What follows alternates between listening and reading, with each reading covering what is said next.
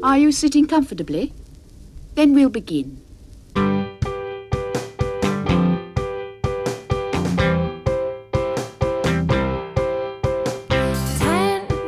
minutes left. Yeah, but there's still some time. It's not the final score. We need more than the numbers we're given. Show us you live and breathe the game. You're more than a name. That's what we came for. We can bring you more than the score. Every story. Let's take this thing off of the field into the real world, away from the numbers,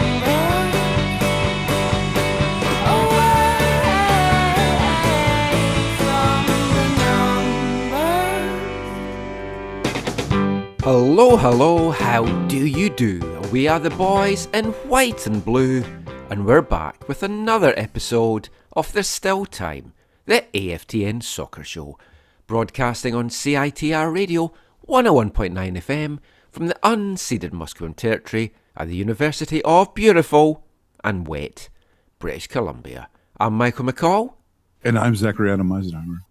And we're back for another packed show of Vancouver Whitecaps, Major League Soccer and Canadian Premier League chat.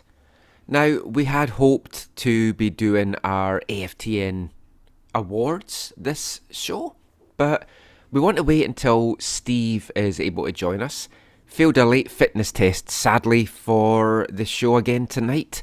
So once he's back up, fully fit and ready to go, we'll get into our end-of-season Whitecaps AFTN awards.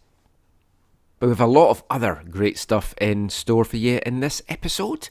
And we're going to do things a little bit differently from usual. We're going to bring you our feature interview in part 2, which is our sit-down chat with Whitecaps head coach Vanni Sartini. Unpack a little bit of that and stuff that was said by Axel Schuster at the midweek end-of-season Whitecaps media conference.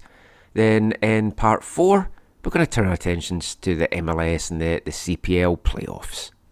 In part 1 though, we're going to look at some news stories that kind of caught our eye this week. Couple of things around the Canadian national teams. But we want to start off with a very sad and heartbreaking story, which, as most of you will know, former Whitecaps player Masato Kudo sadly passed away on Friday, aged just 32. I think a lot of us were in shock when we found out earlier in the week that Masato had been taken into hospital in Japan for brain surgery. He'd been diagnosed with the condition hydrocephalus, which is an abnormal build-up of fluid in the cavities deep within the brain. And the excess fluid can cause the ventricles to widen, putting pressure on the brain's tissues. So that condition had been diagnosed for Masato. He was in hospital getting an operation for that. Unfortunately, after complications from the surgery with that, Masato passed away on Friday. The news broke, and it's just absolutely tragic, absolutely heartbreaking, Zach. Just a man's life taken way too soon. Just shocking. It was shocking that you just hear about the surgery had happened and he was in ICU. And then, the update that he had passed away. So tragic. So young. Yeah, in the year he was here, I didn't get to know him as well as I did some other players of that era, but the few interactions I got to have him were all, extremely positive. One of the coolest things, and I don't know if we talked about this much at the time, we probably did a little bit, but Japanese supporter culture, has its variances, has its difference from North American supporter culture. Sometimes footballers are, I guess, sort of like, can be treated sort of like rock stars, like musicians, and they have like just people who are like crazy, massive fans of them and follow them around. And so we had this incredible fan of his come and join us. Like, they flew from Japan. They came for, I don't know, it was a week where there was 2 games or what it was, but she came over and she came to the games with us. I think it was at least 2 games, and hung out, and yeah, just got to connect obviously with Masato while she was here and stuff. And when I heard the news, I was just like heartbroken obviously for his family, but then for people like her who were just such big fans and literally like followed him around the world to support him. So yeah, it's incredibly sad and just a reminder of how fragile life is. I've never heard of this specific condition either. I've heard of people having issues with, you know, the fluid around your brain and it, you know, maybe leaking out spots or, you know, causing issues for your brain to be in the right spot, like where it's supposed to be. But not like this. So tragic. Yeah, I mean, it wasn't a condition I had heard of until earlier in the year. I was chatting to you before we recorded that when we lost our dog at the end of last year and we were just starting to look for new dogs, there was a dog that was up for adoption that had hydrocephalus, and with that condition, if the dog had a head trauma or hit his head, he could basically die instantly. So it was the first of me knowing of that, and then reading this about Masato, it's just like, wow. And I mean, obviously we're not doctors, we don't want to speculate. I mean, when you think of Masato's time here in Vancouver, you think of that injury that he suffered in the game against Chicago in May 2016. He was knocked unconscious, he broke his jaw, collision with Chicago goalkeeper Matt Lampson, and you just hope that didn't factor into or play any part of that at all. So Masato Kudo's time in Vancouver was obviously brief. He just had the 1 season here, 16 appearances, 2 goals, and it felt it was a league that it was maybe a little bit too physical for him. And I'm not just chatting about that challenge that he had against Chicago, but I don't think we ever really got to see the best of Masato Kudo in MLS in a Whitecaps jersey, and that's sad. I had limited dealings with him really because his English wasn't great for doing interviews, but whenever you interacted with him or saw him at training, he always had a huge smile on his face.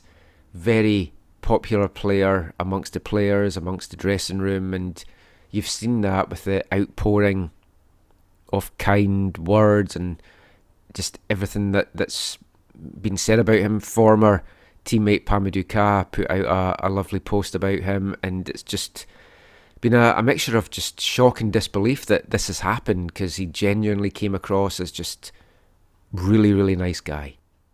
No, that injury, I think, totally, like, he hadn't found his form yet, if memory serves me correct.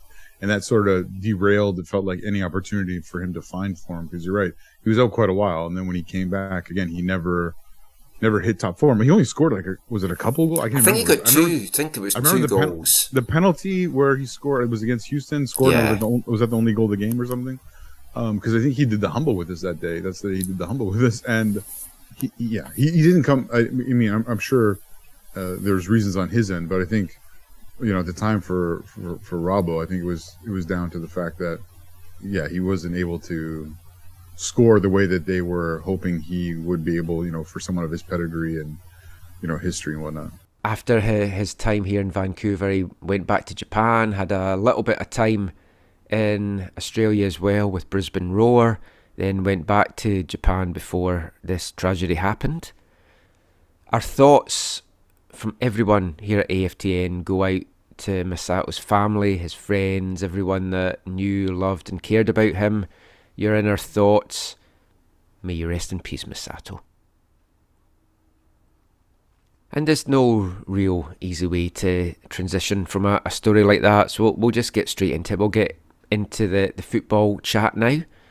And we're going to talk about 2 stories in this part regarding the Canadian national team. And we're going to start off on the women's side, because the draw was made a couple of days ago for the 2023 Women's World Cup that will be taking place next summer down in Australia and New Zealand.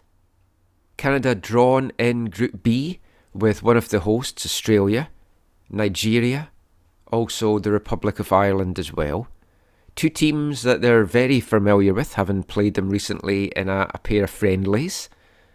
And Republic of Ireland, which when I saw that draw, I couldn't help but think that should and could have been Scotland, because Scotland were in a playoff with the Republic of Ireland, went into the game heavy favourites, but came out of it on the back of a 1-0 loss, despite dominating for large swaths of that game. So that's disappointing. It could have been a Canada-Scotland setup, but it is the Republic of Ireland. And got to say, Zach, on the whole, pretty good draw for Canada. I think Australia will prove a significant challenge. And Samantha Kerr, right? I always mess up her first name. Yeah. She's at Chelsea, I think, right now. And she is, I think, one of the best players in the world, really, right now. Totally. So, she'll be a handful. And then that Nigerian team really did cause issues. So yeah, I don't think it's going to be a cakewalk. I think there'll be some good challenge for Bev's side in there. Now we'll delve into the draw and chat a bit more about it next month. We're going to have a show that is predominantly featuring heavily on women's football. We'll have Har on, who's actually going to be going to the World Cup next year in Australia and New Zealand. So we've got her going next year. We've got you going this year to it. Good to have podcast people on the ground that can bring us some stuff from those tournaments. I'm very jealous of both of you. More so Har, though, because I've always wanted to go to Australia and New Zealand, and I'd kind of penciled it that it might have been a little possibility to go to this one next year, but it's coming at a time where I'm going to be really in the thick of the broadcasting for League One BC, and I primarily want to get down to New Zealand. As long-time listeners of the show will know, I've had a very strong kind of infatuation almost with New Zealand the last couple of years during the pandemic. Watched a lot of New Zealand TV shows and followed a lot of New Zealand comedians. Saw a few of them over at the Edinburgh Fringe when I was back home in August, and watched A-League, taking a big interest in Wellington Phoenix. So it would have been great to get down there. One day I will do that, but hope Har has a great time down there. We'll delve into that tournament a little bit more next month. Bring some audio as well, post-draw from Bev Priestman. But there's also been another, I was going to say big story, but a lot of talking points this week around the men's national team, because obviously you're heading down to Qatar, hopefully, Zach, next month. I mean, can you give us any more details on that? I mean, I'm going because I want to see two things. I want to see Canada play, and in an ideal world, I want Canada and Germany to play in the round of 16. Right? I've been to the only two times Canada and Germany have ever played at full men's international level. June 1994, in a pre-World Cup friendly at Varsity Stadium. And that day, I was wearing a Canada bandana with a German flag. But if I'm honest, I was probably more excited to see and cheering on Germany in that was it 2-0 victory, Rudy Fuller and Matthias Sammer. And then I went to Wolfsburg in 2003 to see Canada play Germany at the Volkswagen Arena. And that day I was proudly cheering on Canada, wearing my Score Canada kit, sitting with I got into that game with I've told you this before, right? With Papa de Guzman and Jonathan de Guzman. They gave me a ticket and I sat with them. And yeah, it was a great time. It was not a great day for Canada. It was a 4-1 loss. Although Nick Dasovic, I believe, was captain that day and made some interesting plays in that game. And Kevin McKenna scored from I think a Paul Stalteri free kick or corner.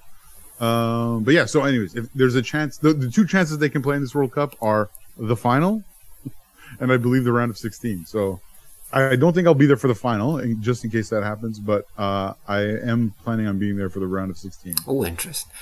The men are heading into that tournament, and there's a bit of a dark cloud hanging over them as they go into that, regarding the stuff that Rick Westhead and TSN have been digging into around the CSA's business dealings, and another article published by Rick this week and a series of tweets coming out of it as well. I'll just go over some of that with you just now, Zach, just to get your thoughts on it. So I'll go through some of the tweets that Rick Westhead put out, I think 3 days ago now, and we'll stress that this is Rick's tweets. It's not our thoughts, or we're not commenting or reporting on these things as facts. It's just things partly from the article that he wrote and then just partly from his tweets as well. So basically the article was with the headline, Canada Soccer told to stop selling Davies jerseys amid Federation's fight with the players. So just to recap for anyone unaware, the players have been in a fight with Canada Soccer regarding bonuses, payments for making it to the World Cup, and it's still dragged on. No deal has been made, and then little by little there's been more squabbles building up. So it stems from Alphonso Davies' agent, Nick Housset.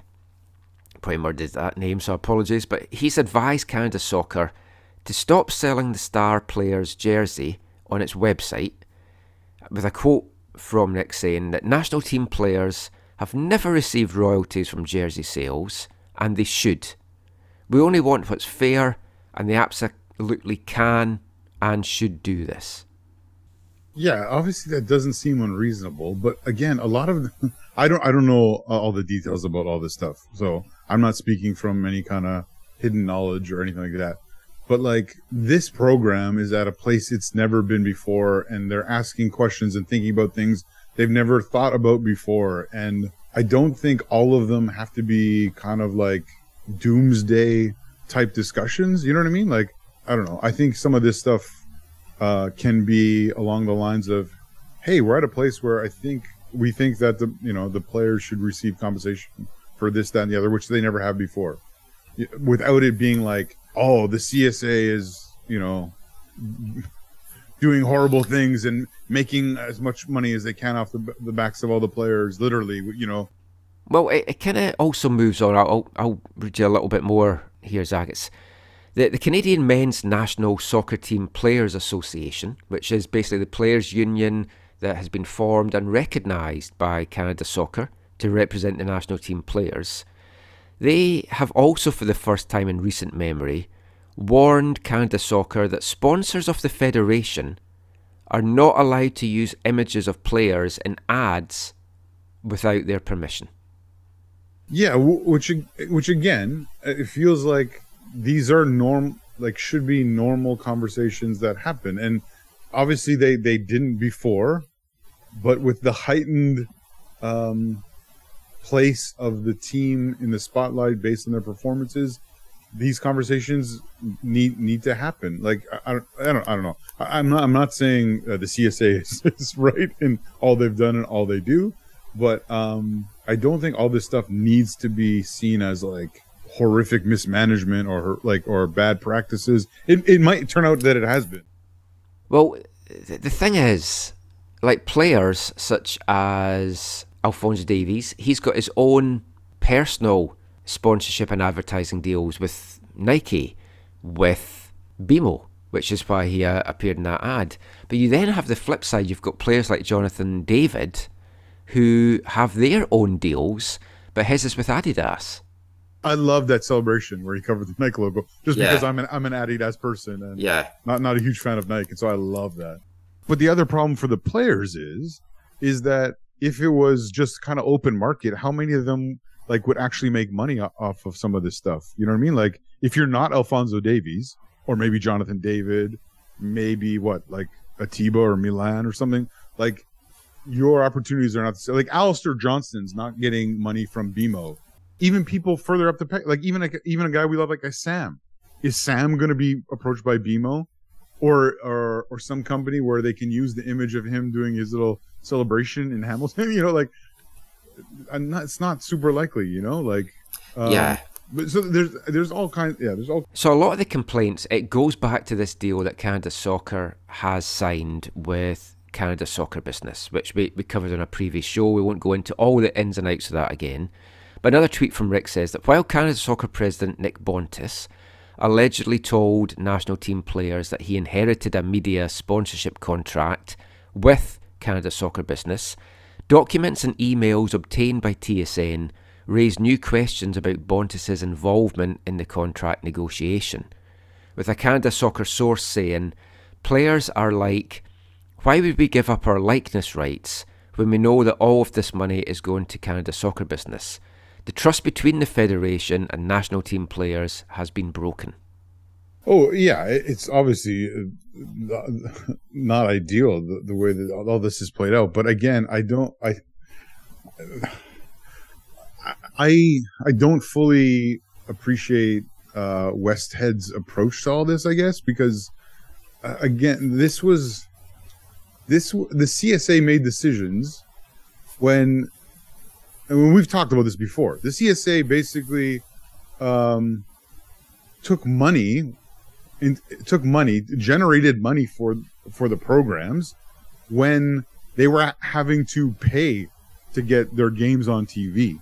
They took a negative and turned it into a positive, and I can't fully fault them for but it's tied into the club game and progressing the whole thing together. So is it the best deal for every one of these current national team players? Yeah, probably not. Or yeah, objectively not, right? But I don't know. I don't think it. I don't view it in the way that I think many people have, or the way it's fully being painted in some of these articles. And I mean, it's messy, and yeah, Rick is digging into things and just looking for things to have a go at Canada Soccer about. And I get that you're trying to play devil's advocate and see both sides. Canada Soccer just doesn't come out in this, to me, in a good light at all. But they're digging into everything. For example, another tweet is like, while Canada Soccer staff, coaches and board members fly economy, its board has passed a policy for President Nick Bontis to fly business on flights that are over 3 hours, with a Canada Soccer source saying, maybe a good leader sits in economy class, the same as some of our national team players and coaches. But that's the thing, because all these anonymous sources are getting quoted in these articles and stuff as well.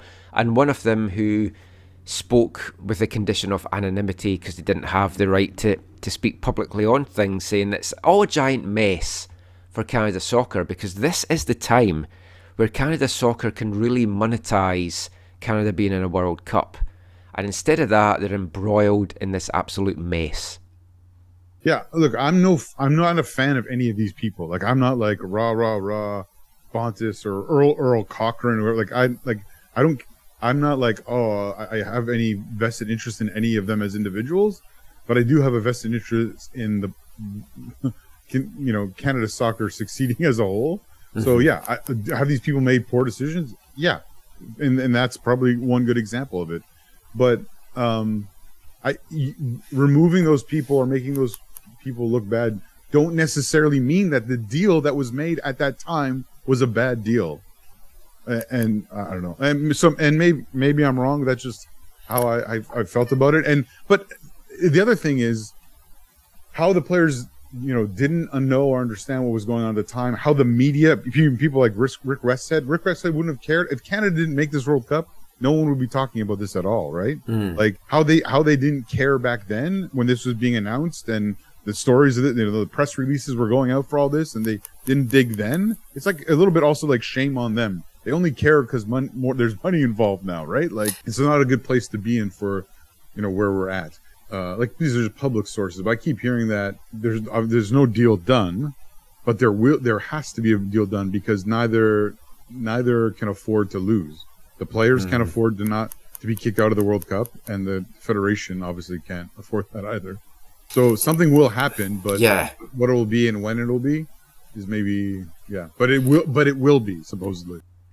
One last tweet from Rick that I just want to read, because this one made me laugh, which is that while Canada Soccer has directed players and staff to give back the Team Canada sweat tops, pants and polo shirts, which I don't know if that says Milan Borjan's famous sweatpants he has to hand back, they've been provided for training sessions, but Canada Soccer want them all back.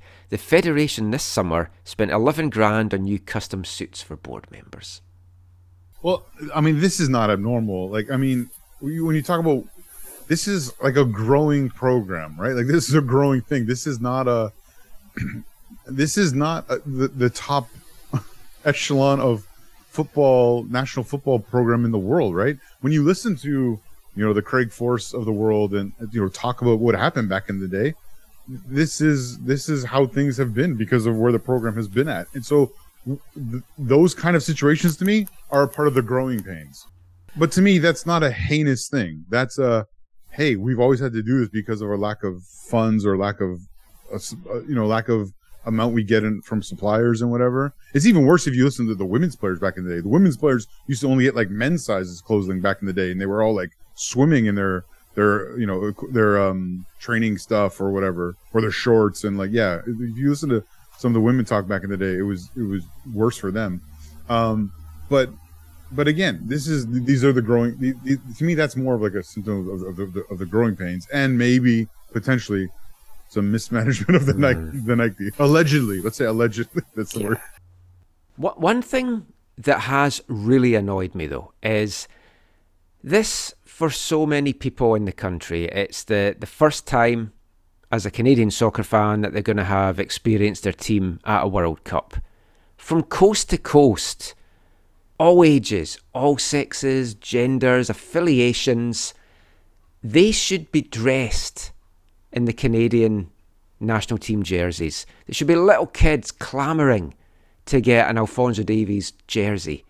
And they're hard to come by. But not only that, Canada, inexplicably, have not brought out a special World Cup jersey. That is such a moneymaker for them. They could have been coining it in. And it's like, look how many people would want a jersey, and you want to get this country buying into this team. And for me, not to have that, not to have these jerseys available en masse, that is just complete mismanagement. But I will say, actually, so I can't talk about the details of it, but I have heard, and I can't remember if I think this is the CSA. I don't think this is CSB. Like, I'd have to go back and check when the Nike deal was signed, but I think this was a CSA decision. And I've heard people talk about how the Nike deal that was done, you could criticize the mismanagement of it. Not just because of this period, but because they're making nothing to next to nothing off of it. And they could have made an amount of money that would be at least somewhat respectable. Yeah. But I can't talk about the details of that but that's my understanding. I mean, it's a giant mess. It's a dark cloud that is hanging over the team as they get into this World Cup. It's not what anyone wants. Hopefully it doesn't detract from their focus and their attention going to the World Cup, and that deals can get signed soon and we can move on for this, because, I mean, neither side are coming out of this particularly well, but Canada Soccer in particular, and I know a lot of the narrative has been skewed against them. It's right to say, do they know what they're doing here? And it does feel that it just needs an absolutely massive overhaul of Canada Soccer and a new regime in place. Hopefully it doesn't detract too much from Qatar 2022, because that action will get underway soon. We'll have all the coverage of that, obviously, on the website. But let's turn our attention now to the Whitecaps, and we're going to bring you our feature interview for the show as we sit down with head coach Vanni Sartini to look about the season past, the season to come, and what off-season dealings the Whitecaps might be looking at doing. We'll be back with all of that after this. Hi, I'm Vanni Sartini, and you're listening to the AFTN Soccer Show.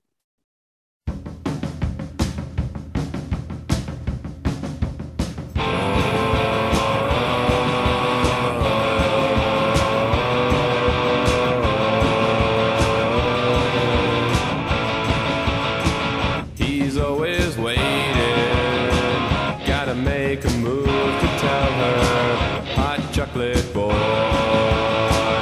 he's never had one, hot chocolate bad one, hot chocolate boy, walk by at midnight, thinking he could maybe see her, hot chocolate boy.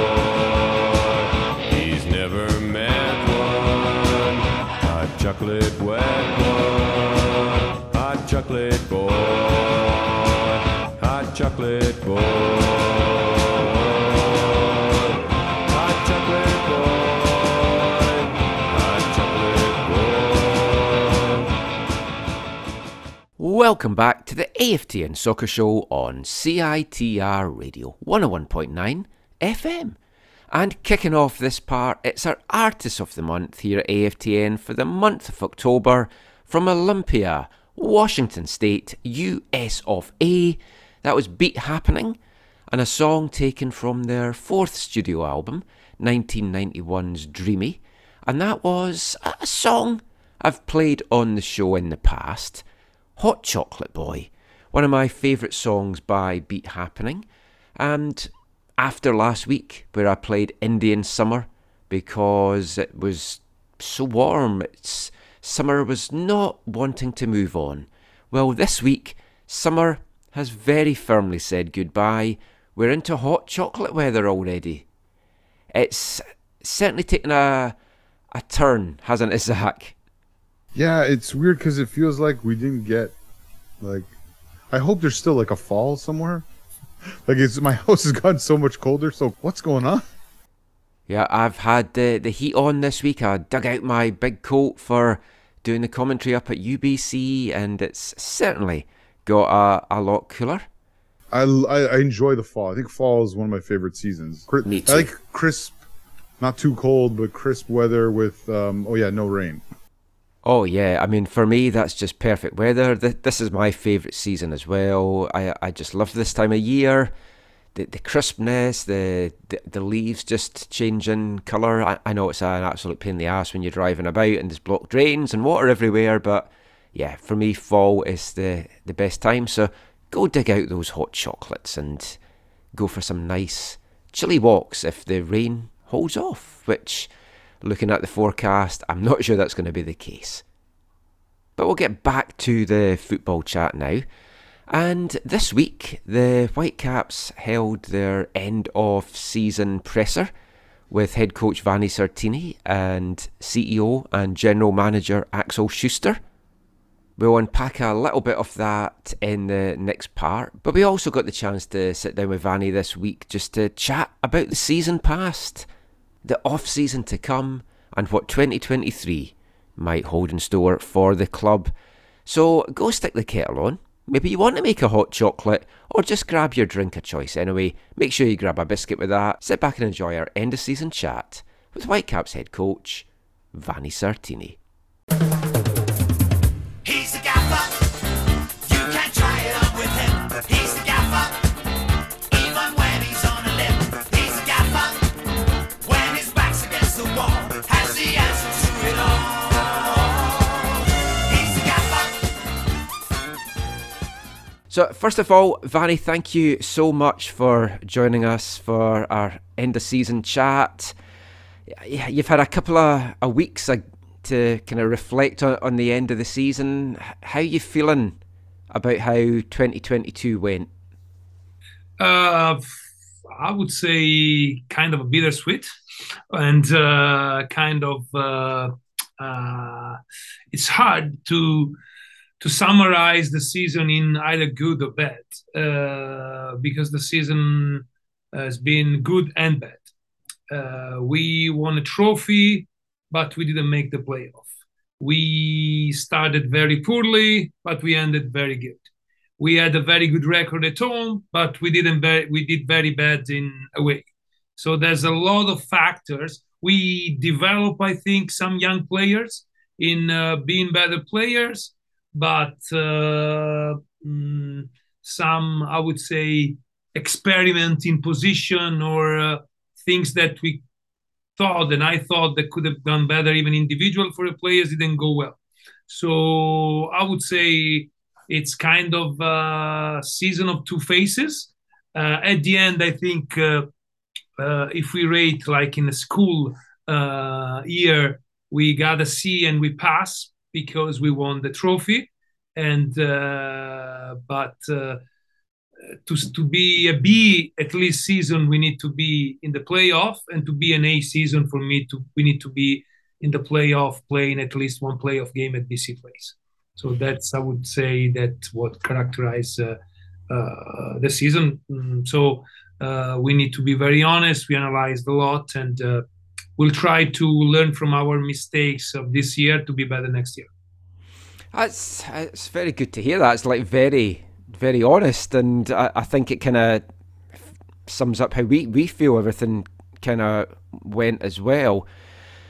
I mean, let's start off looking at some real positives. So you won your first trophy as a head coach, and that night at BC Place, it was a special evening, and being down on the pitch after it with you guys, and just the celebrations and the players, the joy. I mean, that's something that's going to live with you for a long time.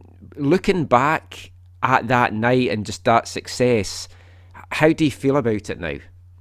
Well, it's the best night of my life, to be honest. It's pretty simple, and BC Place full of people, 25,000, winning a trophy, a tournament where we did so badly the years before, but winning against a team that were presenting itself like a team who comes here, and everyone from journalists, from fans, they were saying, okay, let's see how much the TFC is going to beat the Whitecaps, either 2-3 or 4-0, and winning in deservingly so to win. The elation, the celebration, and the most beautiful thing, the togetherness between the team and the fans that day was amazing. And if I'm still getting emotional every time if I think that again, 25,000 people, they went home that night happy, and I had a little part on their happiness. It's the reason why you try to do this kind of, I think it's the reason why you do this job at the end. Yeah, and I think for Whitecaps supporters, success hasn't been plentiful in the MLS era. I think I was spoiled when I came over here. My first season watching the team was 2008, and they won a USL Championship. So it's kind of hard to go from your first season winning that, because then you're not going to win a championship every year. But in Scotland, my team is a small team, so it's the successes that stick with you when you're not winning much, and it's always good for that. So I mean, in that regard, winning the cup, getting into the Champions League, it's all fantastic. And you look back at the season, and there's the highs of that, and then there's the lows of not making the playoffs. When you look at the season, how it's finished, not so much the team, because I feel the team that we finished the season with is stronger than the team that we finished 2022 with. At the start of this, this is 21. 21. It all blurs into one now. Yeah. So the team that we finished 2022 with is better than the team I think that we finished 2021 with. But the team that we started 2022 with felt weaker than the team that we finished last season with. And you can pinpoint it with Max moving on or whatever. Do you feel, and it's easy to look at hindsight, but a player like Andres Kubis, if we'd had a guy like him for the whole season, or brought in the likes of Julian Gressel earlier, do you think that would have made a big difference? Well, yeah, I want to say first a couple of things. You said before that it's talking about the cup. It's a night that will stuck with the fans for years. I hope not, because I hope that we're going to make some other nights that we're going to win cups, the MLS Cup or the Champions League, or a beautiful Champions League night. So we have more nights to remind of. But to do this, we need to be better. And I agree that the start of the season was bad, but I wouldn't pinpoint on the fact of the transfer market. We know that almost by definition in MLS, the secondary transfer market is more important than the first transfer market, because the chances to have international players or players even within the league that are wanting to move away because they're not doing well, or they're not happy at their club, is higher than in January, February. So I would say that the club did a great job in bringing Kuba, Schopf, and Gressel during mid-season. Then Schopf had the problem that unfortunately he was off for more than 2 months, so you didn't see the real Schopf. We probably will see it next season, and I think that it's more on what we did at the beginning of the season. What we did at the beginning of the season with the player that we had. That of course we were a little bit in trouble because we had Gold out and White out, and we had to make the change in goal with Max. But even with that problems, we could have done better because we showed during the season that we won games without Gold, without White, when we started picking up and playing better. So it's not an alibi. I think that we need to analyze what we've done at the beginning of the season. I said it most of the time that preseason last year wasn't good enough for a million reasons. It's everyone's fault and nobody's fault, because a lot of things were outside of our control. Like we couldn't travel for the first period because of restriction, the COVID restriction they were still on, and we didn't know. So we had to stay here. And no position, not playing. The other thing, it's our fault. When we went to California, we didn't play enough games against tough opposition, so we weren't prepared at the beginning of the season. Our first 4 games were the preseason, and we went 1 point. So I blame our first 4 games to the lack of preseason. Then we have the game from 5 to game 8. Then we make only 3 points. We beat Kansas City, but we lost 3 games, where I blame it on me. I blame it on me because I didn't realize that at the moment the team needed something different, and I kept stubbornly trying to do something that the team wasn't able to do. And we changed after game 8, after the game in Austin. And that was the turnaround of the season. We made some little tweak tactically. We spoke with all the players to get everyone on board. And from that day, from the 1st of May till October, so 6 months basically, we've been the number 2 team in MLS. Because in the last 26 games, we made 39 points, tied with Austin at the number 2, behind all the LAFC. Unfortunately, we started disastrously, and that's the reason why we didn't make the playoff in the last game.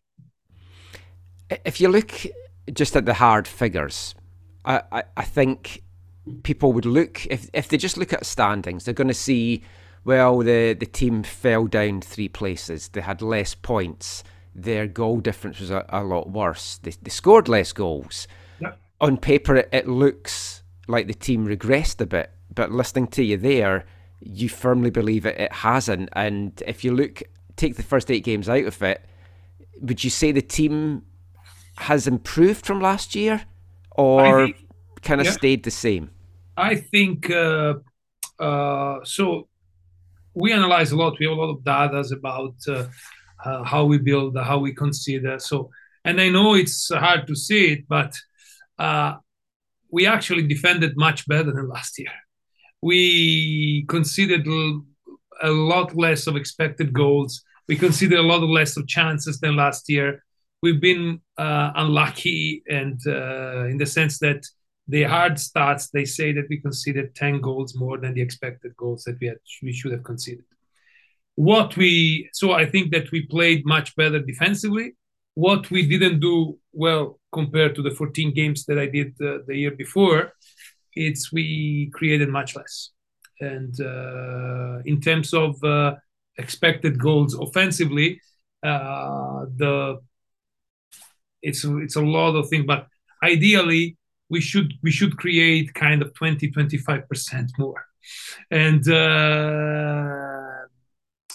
that's the thing that make us thinking about how go forward to the next year, because our attack looked sometimes not fluid like it should be, and also because the way that we changed a little in order to make more results. So last year when I took over, we were all about high pressing, winning the ball high, and counter attack. This season, because it wasn't working, we had to get lower our line, and so we were winning the ball lower, and we had to do a different job in order to bring the ball in their box, and that helped us against defensively, but we haven't did the necessary step offensively to be a playoff team. Pretty pure and simple.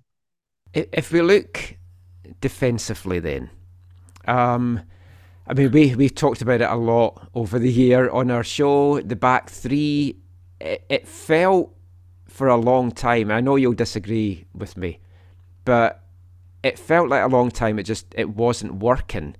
Not for any other reason than the players that were there didn't seem to really be the best personnel to play in a back three.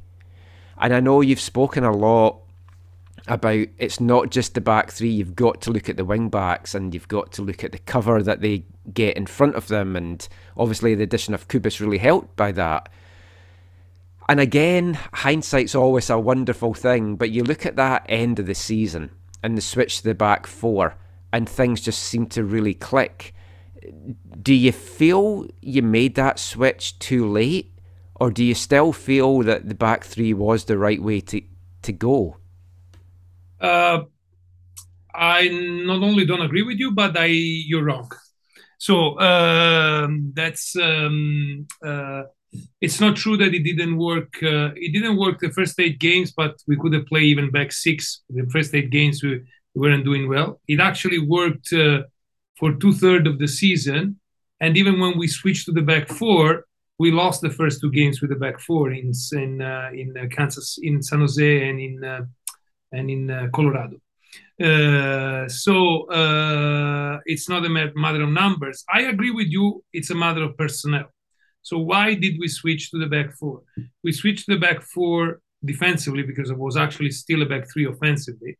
It was the fake with Jake coming inside when we were attacking.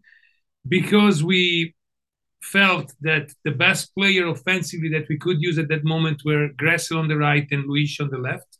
And Gressel and Luis are not wingback.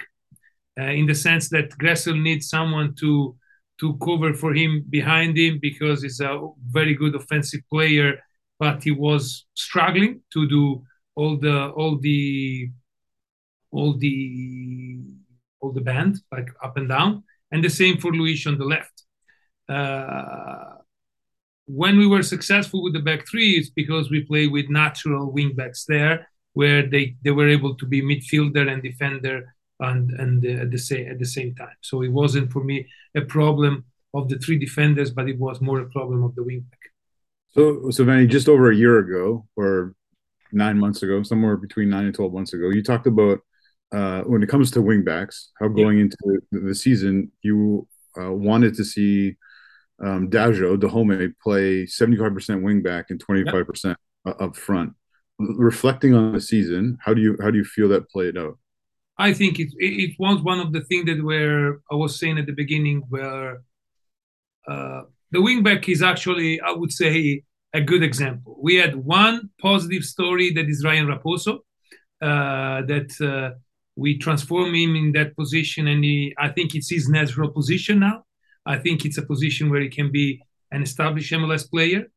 And then we thought, and I thought that Cristian Dahomey could have been a weapon there, in a way that making our team more offensive, playing him as a wingback, so having one more offensive player on the field. But actually, it didn't go well. It didn't go well because he performed, I would say, sometimes good, like in the final against Toronto, it was good as a wingback. But most of the time, he didn't do the best performance. He was late in the pressure, late becoming back a back 3, and his crossing wasn't perfect. It was better when he was playing on the left and on the right. So that's one of the things that I thought we could have worked him to be an established player in that position, and we failed, and we recognized at the end that he needs to play one of the two players behind the strikers or second striker if we play with two strikers in order to be a player that is useful for us. Yeah, yeah. It just felt like watching. It felt like a square peg in a round hole a little bit, and it felt like that his, like you said, lack of contribution defensively hurt your goals against, Yeah.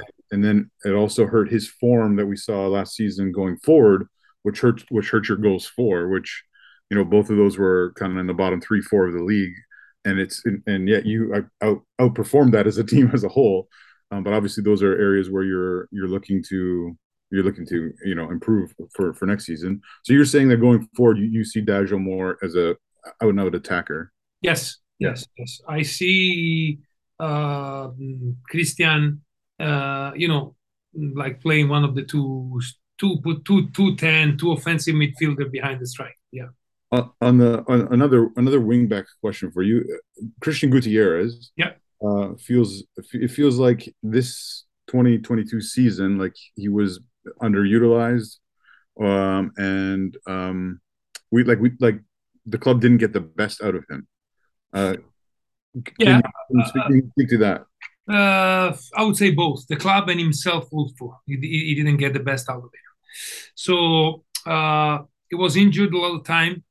At the beginning of the season, I played him as a wingback 2-3 games. I don't think he was doing a good job. So I tried to play him as a left center back. He played as left center back against Portland, against Montreal, and then when we switched to the other after game 8 and we have a conversation, he told me, no, I don't like to play left center back. I want to play as a wing back. I want to be in the wing back rotation. Okay, if you don't believe to play there, you play wing back. And we tried, and he played wing back there.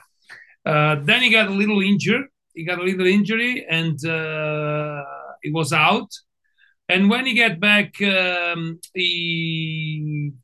let's say, he wasn't picking up like the way that I would like him to pick up in a whole sense, in the sense that he wasn't getting back from the injury.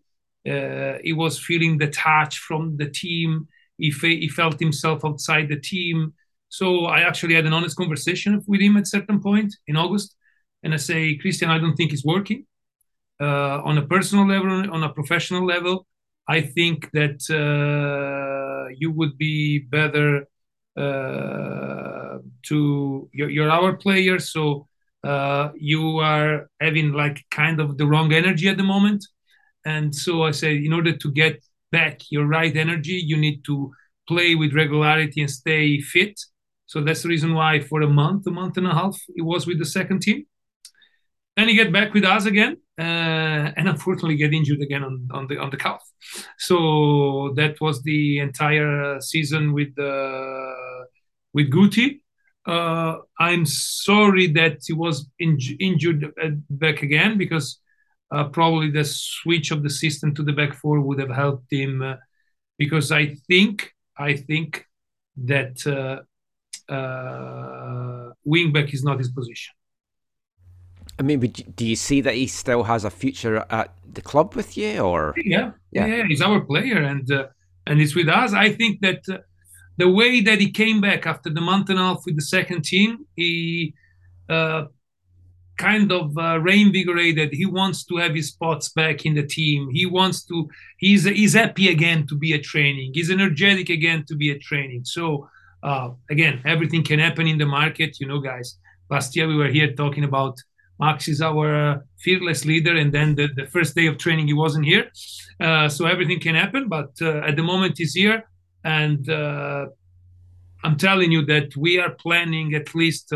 Of course, we haven't decided, but what we're training now is we're training with a back four at the moment, like to kind of be in ideas for next year.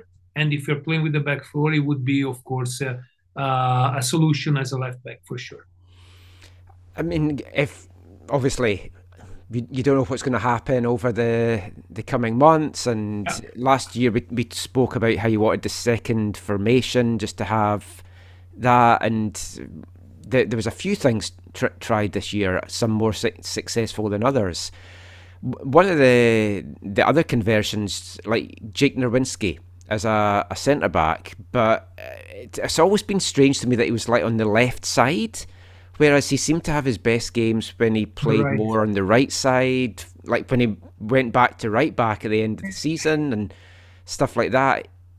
Is that something that you're still looking at, or do you feel if you go to a back two, do you feel you need to strengthen the centre backs a little bit? I feel we need to strengthen every position, but so at the moment under contract, we are still in discussion with everyone. So and I don't know what this discussion, because they're not just related to the fact that if we like a player or not, if like say there's a possibility, the market and whatever, something that can happen between now and November, and even after November, because you can negotiate with the player even after. So that's okay. November, mid-November, whatever. I think that at the moment under contract we have only Ranko and Tristan and Matteo Campagna as a centre back. So for sure we'll have someone more. There can be Jake Beck, there can be a new player. But for me, Jake is a centre back. So that's pure and simple. He was playing right back defensively in the last 5 games, but he was the right centre back when we were attacking. So I want to get to something you said now. I guess I've come in a little bit softer at the start than I was going to, as opposed to being really critical. But you mentioned it there about strengthening every position. It feels to me, as someone that's watched this team struggle for a number of seasons through MLS, that it's always the team targets the playoffs. And you said right from the start, if you want to be an A grade, you need to be more than that. yes, You're fighting on 4 fronts next season. So you've got MLS, Canadian Championship, Champions League, the League's Cup, all very exciting prospects. And I think it's going to be a wonderful year for football. But it does feel to be competitive on those 4 fronts and to take that next step, the team needs to really strengthen throughout. And whether you're talking about starters or whether you're talking about just depth, there's a number of players and positions that it does feel that this team really, really needs to strengthen if you want to be competitive next year. Because you know that those teams, the likes of Seattle and Portland that didn't make the playoffs this year, they're going to go out and certainly strengthen. Yeah. 2 things I want to say. So first of all, it's like I'm happy that it's not my job. I'm happy that it's the job of the front office to bring players, and they are a little bit under pressure now. So, but it's now. But in the ideal, I don't like to have a 28 player roster. I think this season one of the problems that we have too much play. That's what I say. That's what I think. No, I agree. And so I like to have a thinner roster, but with all quality players that can play at every moment. Because I like to rotate player, and next year that we'll have the possibility to do it, because we're playing for sure at least 40 games between Leagues Cup, Canada Cup, and Champions League, and hopefully we're gonna play 50 games, because we're gonna go in the next rounds of every competition. So that's the thing. We know that we'll bring some new faces for sure. I don't think we will bring 10 new players. That's the thing. I think that we need to really carefully try to choose the player that can help us making next steps. And it doesn't mean names. It doesn't mean big names. Oh no, yeah. That's another thing that, okay, it's not for me to say. Okay, everyone would love to, but I think that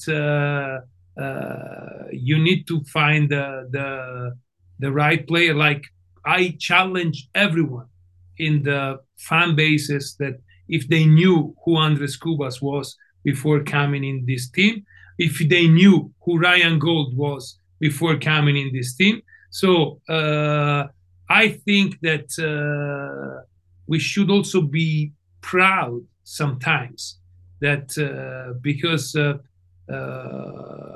money don't go on the field. quality players that go on the field, and we need to carefully find those players that are useful for our project. No, I mean, we've said that for years. When you look at Portland and Diego Valeri and the impact he had, folk had no idea who Diego Valeri was. Sebastian Driussi, people had no idea who he was. So, I mean, it doesn't... I'm not for bringing in big names just to sell jerseys and make money on merchandise. I think it can disrupt a team as well. The way that the team finished this year as well, you want to send the fans home happy, and you did that with the last game at BC Place. But is there maybe a danger though that those 3 wins, and they were 3 great wins, it maybe papered over the cracks a little bit as well? Because ultimately last year with the Kansas City game, and then this year with the Minnesota game, which felt like a playoff game, it basically was a play-in game. Yeah. The team failed when it really mattered to get over the line. Is there something you need to work on maybe mentally with the team, or just the way you approach those games? I don't want to say important games, because we won important games, even do or die. I think we need to improve a lot on away games. Not on important games. I think that the last game of the season was Whitecaps against Minnesota. Instead of Minnesota against Whitecaps, we would have been in the playoff. That's what I think. I think that there's a clear, I don't want to say problem. If you look at the hard numbers again, we are the number 6 team in MLS, 6 out of 28, and number 3 in the Western Conference in terms of home record. We made 33 points at home. We are number 26 out of 28 in terms of away records. We only made 10 points away. So that's an area that we need to look at mentally, but I would say not only mentally. We are evaluating everything. How do we approach the game? The time of travel. What do we do before the game? What do we do the day of the game in terms of activation when we are away? Because again, the hard number says that in home we are a team that could be in the conference final, and away we are a team that that should play in USL. So that's the thing. That's fair.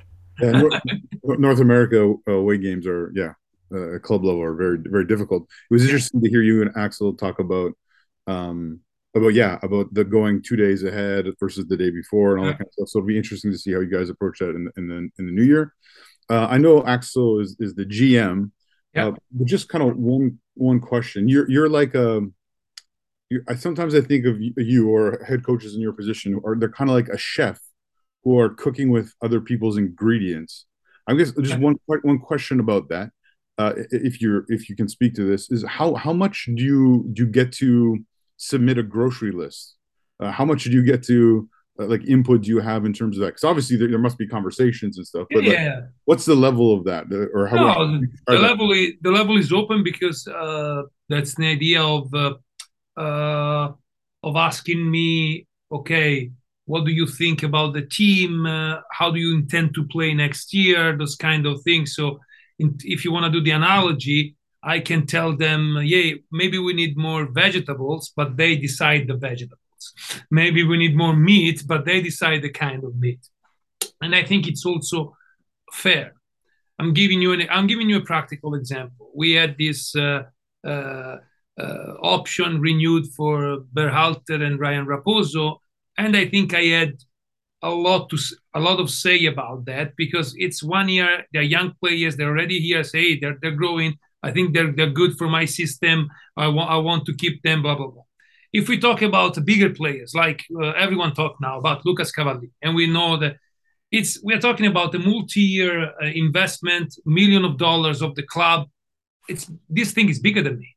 This thing is much bigger than me, because my focus is trying to, first of all, do a good preseason, a good start of the season, because I don't know if I'm here to do this end of the chat for next year in 2023. For sure, the club will be here. For sure, the management will be here. So they are the guys that they have to take those decisions. And I'm happy that I can be a chef on, let's say, very few chefs can decide which restaurant they work. A lot of chefs, hey, they call you from an Italian restaurant, maybe next year you're gonna work in a vegetarian restaurant. So that's what happened to the coaches. We need to be ready to play in different way and with different players, because I have not the, I would say, cockiness that I'm like Pep Guardiola, that of course wherever he goes he decides what happened, because he's bigger than the club sometimes. I am not. So that's what happened. I've two last things to ask you. Before I get to that though, just because you mentioned Cava there, and I wasn't going to bring Cava up in this because you're constantly asked about Cava, but when you're a coach on the sideline and you see your designated player just picking up stupid bookings, getting involved in like idiotic things, I mean, what goes through your head? You must just want to strangle him. So two things, because there are two different situations. I think the booking on the fight and the things, that's Cava, and you should never take away that for Cava, because that's also part of his strength on scoring goals, being fearless, winning the 1v1 physically. So I'm okay if he picks up some yellow, because that's his way of playing, reckless sometimes. Of course, when you see him doing things like he did against Nashville, it's a shame. It's a shame. He knows that. We know that, and something that he needs to work on, because even if he's not a young player anymore, but he still has a lot of year of career, and those are things that can really taint him, and so that's he needs to work, and of course it makes me angry as a coach when I see that. But the first part, the fight part, and the fact that he, at the end of the season, he takes 6-7 yellows and at least one suspension by yellow, I think it's something that is inside himself, and you shouldn't take it out. No, I mean, I like an aggressive player. I can live with that as well. It's the stupid things that just drives me nuts, because there's a talent there. Yeah. But... And the other thing that I want to say, it's, of course, not the Nashville thing that I say was stupid, but sometimes it pick yellow in order to defend teammates, in order to be there and be even the face of the fight of the club. So I know that, because I'm telling him a lot of time when I have to speak badly about him, but in terms of professionality and being a part of the team, has always been on top. I just want to quickly ask you about WFC too. I thought the club utilised that team excellently this year, and the call-ups worked well. Ali Ahmed, great potential ahead for him. Simon Beecher, Brienza when he came in. I mean, you've got that talent there that's coming through. I know the team started strongly and then kind of dipped a little bit as the season went on, but how do you see utilising them next year? Do you want to reward some of those guys with a contract, or do you still like the fact that you can just call them up, play them twice, and then get a better look at them? Oh, there's some guys that we're actually talking about or integrating in the first team, and I think that's why we have the second team. So we saw 1-2 guys that probably they will deserve an MLS contract very soon. The other thing is the reason why I say we need a thinner roster. We have a second team that can supply players in moment of emergency. Yeah. So I want to have a pipeline that is possible, because I give you an example.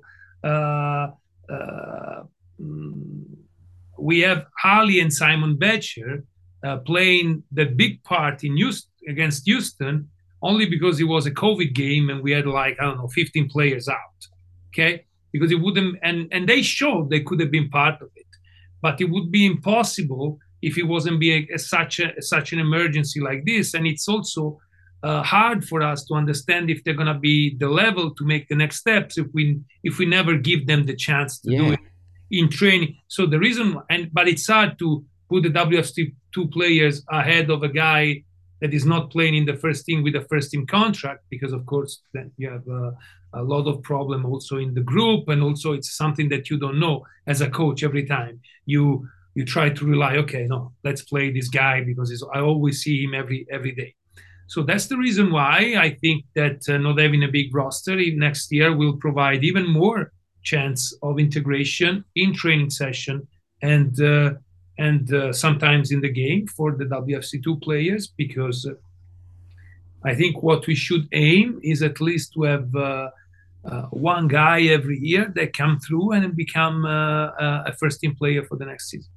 Last thing, I really appreciate your time, as always, Vanni. You've always been very generous when we want to speak to you about these things. And you touched on this midweek with the main end of season thing.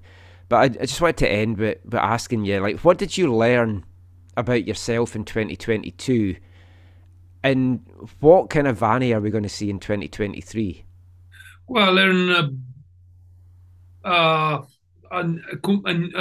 one thing more important than ever, that if I see something that is not working, I need to intervene immediately, instead of saying, no, let's see if the things improve and then these things ripes and it's gonna be a problem for the team. So what I would do this season would be changing that tactical tweak at game 5 instead of game 8, and making those changes earlier when I see that one thing doesn't work. So that's the thing that I learned. The second thing that I didn't learn, but because I already knew, but you need to remind yourself a lot of time that you are the coach of the Vancouver Whitecaps, is not Vanni Sartini FC. So even if you think that your ideas are the best, sometimes you need to do what the best for the. So sometimes, every time you need to do what the best for the club. So I think that's what I need to remind myself every time, because I consider myself a creative person, and as every creative person, sometimes I get lost in the high of my idea, and I try to do things that probably I have to think about it more. So that's the thing. That's great. Thank you so much. What's it going to take to get you to wear an AFTN t-shirt on the sidelines for one of the games?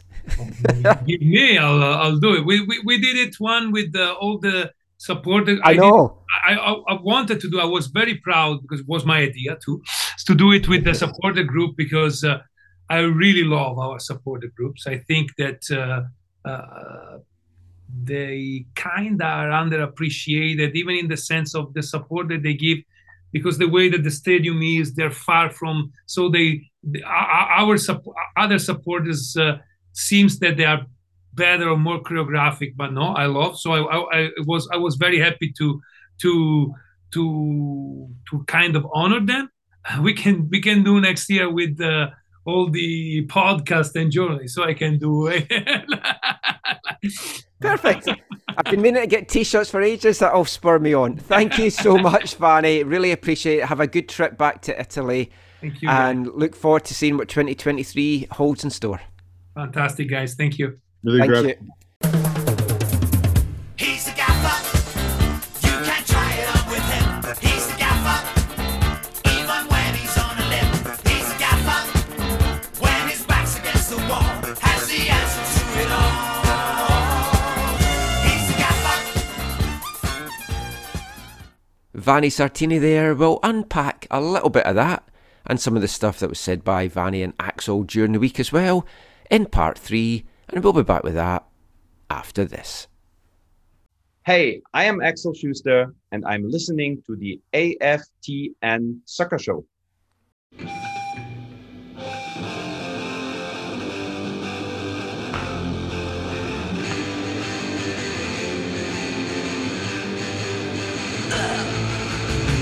He's always waiting. Gotta make a move to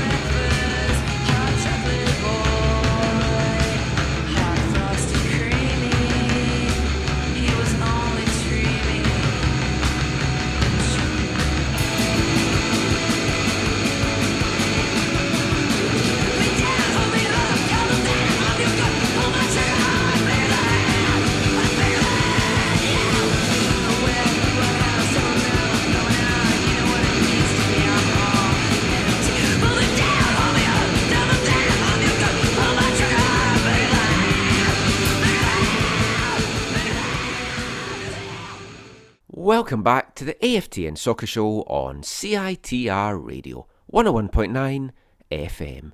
And kicking off this part, you might be thinking, didn't you just play that song? And you'd be right. Yes, I did. Because that was a cover of the song that kicked off part 2, Beat Happening's Hot Chocolate Boy, but that was a version by Hole, kind of interspersed into their own song Forming. I just really like that version because, as I've spoken about on the show before, big fan of Courtney Love's Hole. Back in Scotland, I had a almost life-size picture of her up on my wall, a big poster of Courtney in a suggestive pose, and always loved the band, always loved their music. Are you a big fan of Courtney Love's Hole, Zach? I mean, I don't like hate it. It's just not my favorite. That's fair enough. That's why we don't get you to pick any of the artists of the month on the show. So, not a fan of her or them, but are you a fan of hot chocolate? I mean, when I'm eating carbs, I guess, sure. Yeah, I mean, I don't drink coffee, right? So I'd be more probably, right now, a warm cup of tea would be my preference. Oh, yeah, it depends on where you get it. I envision like all those like outdoor events I've been to where it's like really watery, maybe not made with any milk or cream or whatever. And it's not really good. It's more to keep your hands warm than anything. The taste, it just tastes like a little bit of chocolate flavored hot water. But a good hot chocolate, I think, is great. I always like the idea, I think, of hot chocolate more than I actually enjoy having the hot chocolate itself. I have kind of moved up, though, into a higher hot chocolate bracket and buying a lot more of the more expensive hot chocolate brands as well, and it does make a difference. I certainly would say that. But folk aren't here to listen to us talk about hot chocolate. I don't know, maybe they are, maybe that'll be a whole new offshoot of the podcast. We'll see about that. We'll get back to the football chat now, and we'll unpack a little bit of what Vanny spoke to us about there. It's refreshing to see the honesty, really, Zach, that he holds his hands up and he admits things that he got wrong, although I think me and him are going to disagree about the back three working for perpetuity, perhaps. Yeah. I if we had more time, I might have asked him more about, like, because I've heard him speak a little bit about it before, but just more his why he thinks it's the best. Is it just is it the personnel? Is it his personal preference? Is it what he thinks is where the game is at right now, kind of in this moment? Is it something else? So he's not going to agree. He's clearly not going to agree with you on that, and clearly not going to. I think we would also agree to disagree that Jake Nowinski is a center back. But although he did say that they are working on a back four currently in training, so to me that's kind of agreeing that right now with who they have available, because obviously you can only train with the players that's signed. Well, that's part of it. I always wonder with coaches who have tried a back three, right? Is that the back four seems more simplistic and what more players have grown up playing, right? So when you go to back three, it's like it's another layer of complexity, right? It's not as easy to play. It's not as comfortable. You haven't played it as much, all that kind of stuff. So I think that, especially with the limited number of people they maybe have right now, back four is probably simpler. But in the postseason press conference, he also said, we want to have multiple ways to play. He didn't even say just two. He said, we want to be able to play in different ways. So I think the one good thing about their extensive use of a back three is that it does allow them to play in a different way. You just hope that they'll be able to play it well, or they'll be able to play it in a better way in the future. I mean, before we spoke to him, I jotted down the questions, and this was like before he'd spoken Wednesday as well. And I felt I was maybe being a little bit harsh the way that was going to come in. And then I kind of took a step back and thought about the season. And as he mentioned there, and he mentioned on Wednesday, and Axel did as well, from Game 9 onwards, they were the second best team in the West with the results. I still feel, though, that those 3 wins towards the end of the season did paper over the cracks that were there. But I don't know if that's being harsh, because if you look at 3/4 of the season, they were getting the results done. And we can pinpoint where it went wrong, and you can pinpoint the first 8 games, but you can also pinpoint that spell at home after winning the Canadian Championship, where it really came off the rails and they lost some key games, and just one of those different result, and they would be a playoff team. They would have been a competitive playoff team because their away form is so poor. It is a whole other thing. Yeah, I think your perspective is fair in terms of papering over the cracks because it did really, right? It set up a playing game to end the season, but yeah, I think the messaging is clear, right, from the Whitecaps. Having listened to him now, Benny now, their press conference they put out, it's very clear that it's like we did not succeed in making the playoffs because of the first 8 games. And I think in this conversation we just had with Benny, he is distilled it even more than he did in the press conference, where he said, look, the first 4 games was our preparation wasn't good enough. And so those first 4 games were like our preseason, which I think we kind of talked about at the beginning. Yeah, and he is right, because this was an awful preseason. Yeah. And I'd actually forgotten until he mentioned it there that they couldn't travel initially because of COVID, because it had derailed some of the plans that they had. And then the games that they ended up playing really were... And like you said there, when they were in California, not enough of them. They didn't play more. So it's good that they recognize that. Obviously, their hands were tied. So that's, as much as you said it was everyone's fault and no one's fault, like you can't really... I think the conditions where the world was at and all that kind of stuff, you have to give them some grace, I think, in that. Yeah. But then he said, look, games 5 to 8, they're on me. Yep. And I appreciate that. I like that. It was so nice to hear someone in the organization hold their hand and say, look, I got this wrong. So I think he deserves a lot of credit for that. But sorry, my concern is that using that as the rationale, the reasoning for not making the playoffs could once again hinder them from making the types of acquisitions that they need to make in the offseason. In the same way that, was it last year where they're like, oh, we were so close, or 2 years ago? Yeah, because he said we're not going to bring in 10 players, and... Which is okay, that's okay. Well, I'd like them to bring in 10 players, that's the thing. It's like, all of these players that haven't signed the options, and we'll come to that in this part in a sec, I'm happy if they all move on and they just do bring in a bunch of new players. But then you are bringing in new players that have to get chemistry with everyone and understand the systems and everything like that. I get that as well. You can't always just blow things up. It just feels the need to take this next step. Yeah, look at Nottingham Forest, right? Yeah, that's true. Yeah, we don't want to be like them. No, but even though they brought in some quality players, that's another discussion. But no, to me, the number's not the important thing. Obviously, if it's like 2 or 3 players, that's probably not enough. But overall, the number is not the most important thing. I think it's the quality of what they bring in, is the most important. Yeah, it has to be better. If they bring in 4 to 6 players and they are considerable upgrades on what they had in 2022, then I think that they could be competitive on the 4 fronts that they'll be facing in 2023. Yeah, it's going to be tough, and they are starting the year in the Champions League, and they're starting... I mean, the pre-season... they're going to Europe. I understand it's Spain that they're going to, and then they're also going to be taking part in a Palm Springs tournament against MLS opposition, and I like that, and they need to do that, and I might go down for that. It should be a fun kind of trip, because my love for these pre-season tournaments. Don't think Mickey Mouse will be there this year. I don't know what they have in Palm Springs. I always mix up Palm Springs and Palm Beach. Palm Springs is not. It's not. It's the deserty one, isn't it? Yeah. But it's driving distance to Disneyland, so you can go get another type of Mickey Mouse. Oh, awesome! I might take Caitlin and the dog down then. Might be a nice little pre-season trip for us. We'll see how that goes. Can you take the dog to Disneyland? They've got Pluto and Goofy. Yeah, it's true. You just say it's your emotional support animal. Is that how it works? Yes, that's Caitlin really most of the time, but it was good. We'll see how it all goes. The end of the year is going to be interesting, because if they are going to be going away, they'll be back pre-season earlier this year because of Champions League. So they're going to be going away, by the sounds of it, right after the medicals to Europe.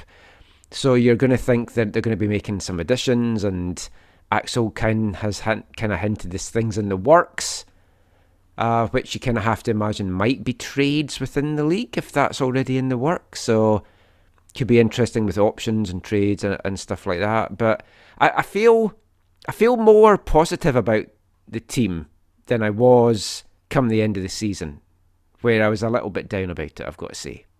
Yeah, I mean, Vanny is a very reassuring, kind of calming kind of Yeah. presence.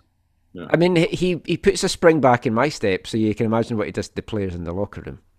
But that was, as we said, appreciate Vanny taking the time to speak to us. Axel was also speaking to media during the week, so we'll chat a little bit about some of the things that he had to say on that midweek call, and then we'll chat to Axel later this year once more decisions have been made on options and stuff.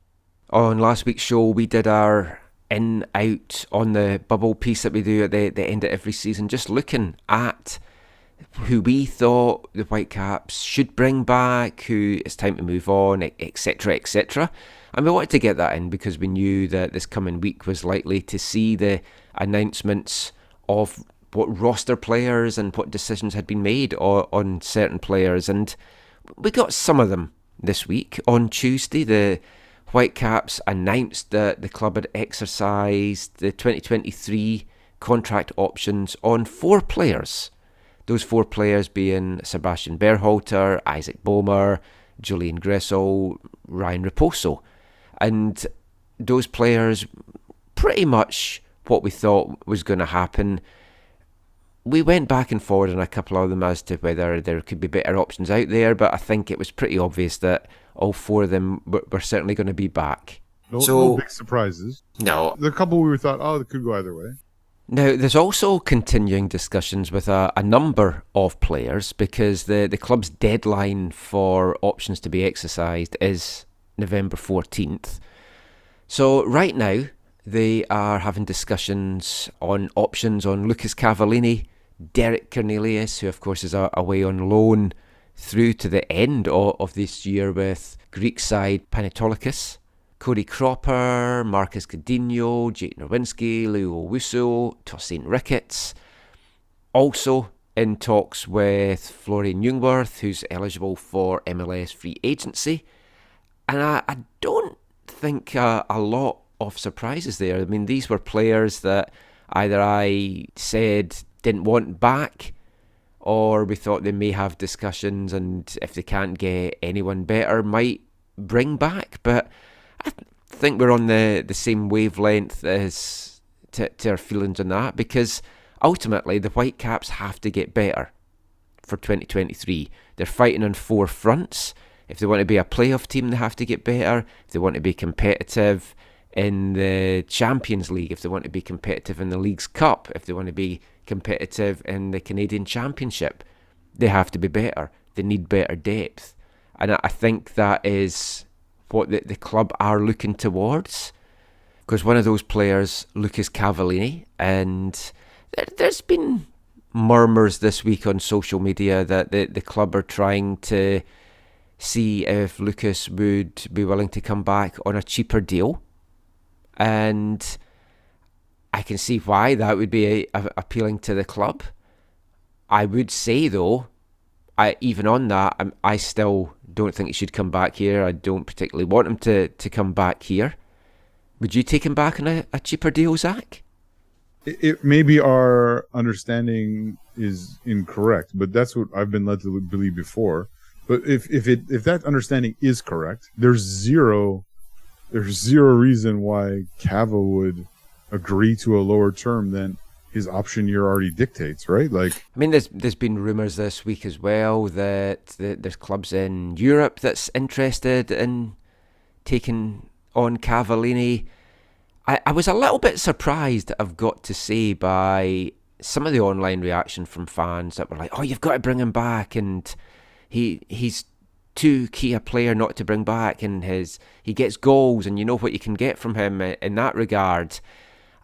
And the reason I'm a bit surprised by that is you look at his output, and there's been 18 goals in 3 seasons, and for a designated player striker, that is simply not good enough. When you look around the rest of the league and what designated players are performing and what they're producing and adding to a team, what Cava's produced, aside from all his other issues with discipline, stuff like that, it's simply not good enough in my opinion. And I do think people cut Cava a lot of slack in that regard because he's a Canadian, because he's a Canadian national team player. And if this was a forward, a DP that wasn't Canadian, I don't think fans would be feeling the same way about him and his production. Well, and yeah, and because his significant contributions to Canada, especially, kind of building up to this World Cup run, right? That goal against the States, right? Like, I think has bought a lot of goodwill from some people for him for a long time. But the production that you just mentioned of 18/3 is not acceptable for a DP, even a DP at a low DP salary, which I would deem his salary to be. Like, to me, it's not worth it. It's like, yeah. So I guess we'll see what happens with Cava. The time we speak to Axel next month, we might be a little bit further forward as to what's happening there. There's some players, though, that definitely won't be coming back. There's 4 that did not have their contract options exercised. Janiel Bikel, David Egbo, Evan Newton. Michael Baldissimo is out of contract and he's eligible for the MLS re-entry draft. But as we said last week, it's best for player and team, I think, that Michael moves on now.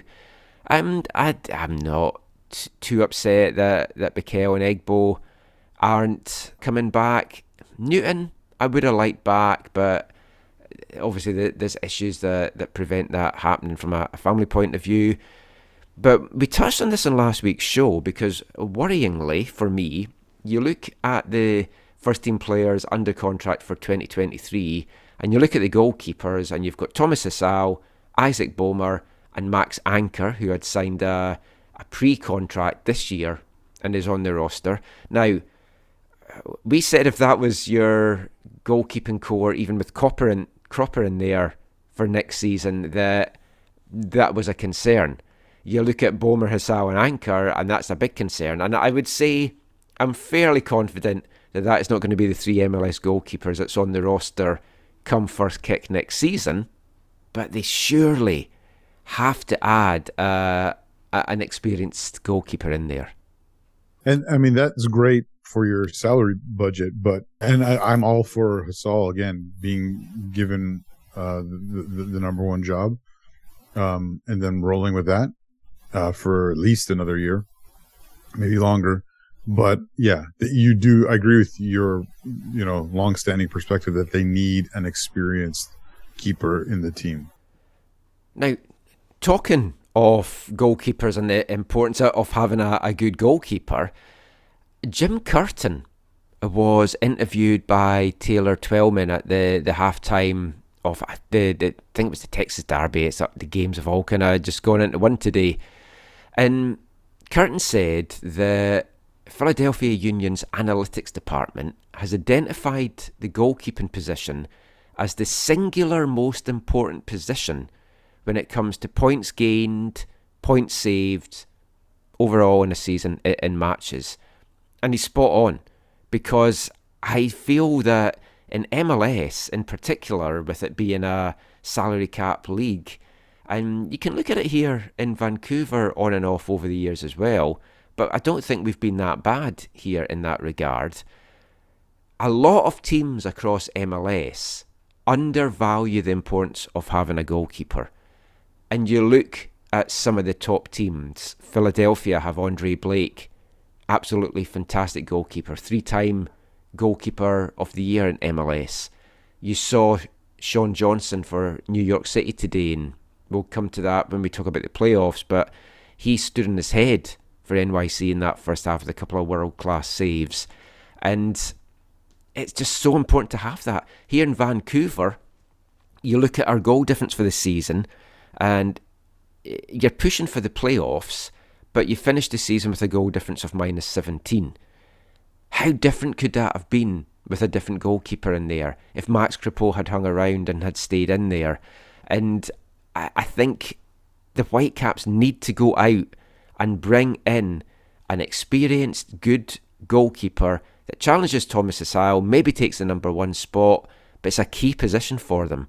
I'm not saying a good goalkeeper would have stopped all those goals that went in the back of the net, but I think we've seen over the years with the likes of Ousted and Kripo and Marinovic, if you spend money on a top goalkeeper, you do get those big saves that can sometimes turn games around. Yeah, there's a reason why LAFC was willing to part with so much, tam to get Maxime Crépeau, because he showed in Vancouver that he is a difference maker when it comes to, points. So, I speak about depth, and that I hope the Whitecaps are going to be better in depth and better all round and improving the team. And I'm quietly confident that they will go out this off-season and make those additions and build to the core players that they currently have in. And I think we will be seeing a better Whitecaps in 2023. Yeah, I think the hope is, and you've talked about this before, I think, but the hope is that the fact that they're in the CONCACAF Nation or the CONCACAF Champions League is that they can't wait till the summer to bring in difference makers. They need some. They need to bring in some quality and get them ready. And hopefully, like you said, the preseason that they've planned will do that. So let's hope all of that comes to pass anyway. I want to get into a little bit of what Axel said during the week in his kind of end of season wrap up press conference. And we won't get into it all, but just a couple of things that he said he said it's disappointing in not making the playoffs, and everyone at the club is disappointed in that.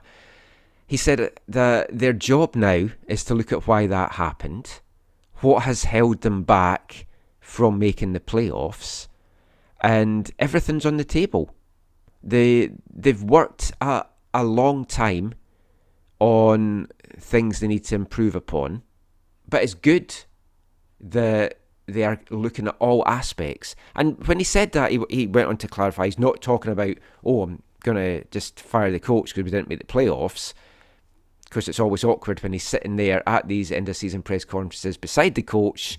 You're kind of limited as to what you can say, but it's good that they're going to analyse everything. And I think that is in part why they haven't made decisions on a number of these players yet, because they're looking to see, if we take up this option, can we trade him somewhere? Can we sell him? Are we going to get money back for maybe selling over to Europe or something like that? Can we get better players, or is this the best that we can get in the short term? So I like that they're keeping their options open, because that's exactly what they need to do. I think we can firmly say that, as we talked to Vanny about there, the team that finished 2022, if you look at the best 11, is better than the best 11 of the team that finished 2022 on the whole.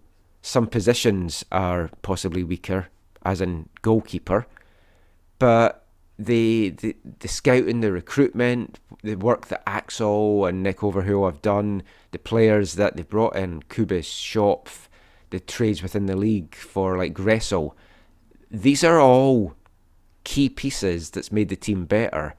And hopefully we move forward and they continue a pace by doing those kind of strong additions. And like I said, I genuinely feel 2023 we will see a better Whitecaps team out there, and they need to, because as I said, fighting on 4 different fronts this year, and if your depth is not better, you are going to struggle. So we'll see what the off-season brings. That is it for our Whitecaps chat for the show. But it's not it for our MLS chat, because we're going to move on now in the final part of the show by looking at the playoffs, both in Major League Soccer and the Canadian Premier League. And we'll be back chatting about all of that after this. Hi, I'm Maxime Crépeau, and you're listening to the AFTN Soccer Show. People talk about the right way to live. Shut up, you don't know what you're on about. You voted for him, look at you, you dirty rat.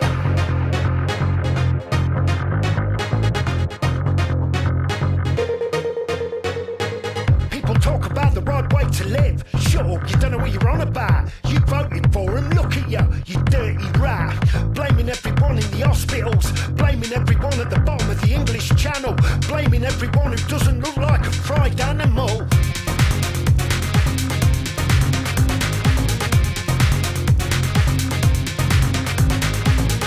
This is espionage, and you're the self-saboteur.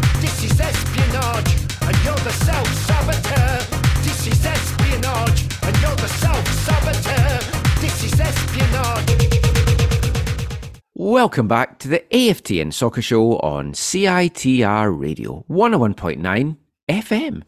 And kicking off this part, it's former Artist of the Month here at AFTN, Sleaford Mods, and their new song that was released this week. It's a collaboration with the iconic 90s electronic band from the UK, Orbital, and that was Dirty Rat. Check out the video for that on YouTube. It's a fantastic song, fantastic video. Do you know what else was fantastic? All the playoff action this weekend, and we're going to get into that now. We're going to be talking CPL playoffs, but we're going to start talking MLS playoffs. And 2 matches played on Thursday night, 2 matches played on Sunday, and some fantastic football, some fantastic individual performances, and some absolutely amazing atmospheres as well, Zach. Yeah, I think the league will be happy in terms of the advertisement it is for them.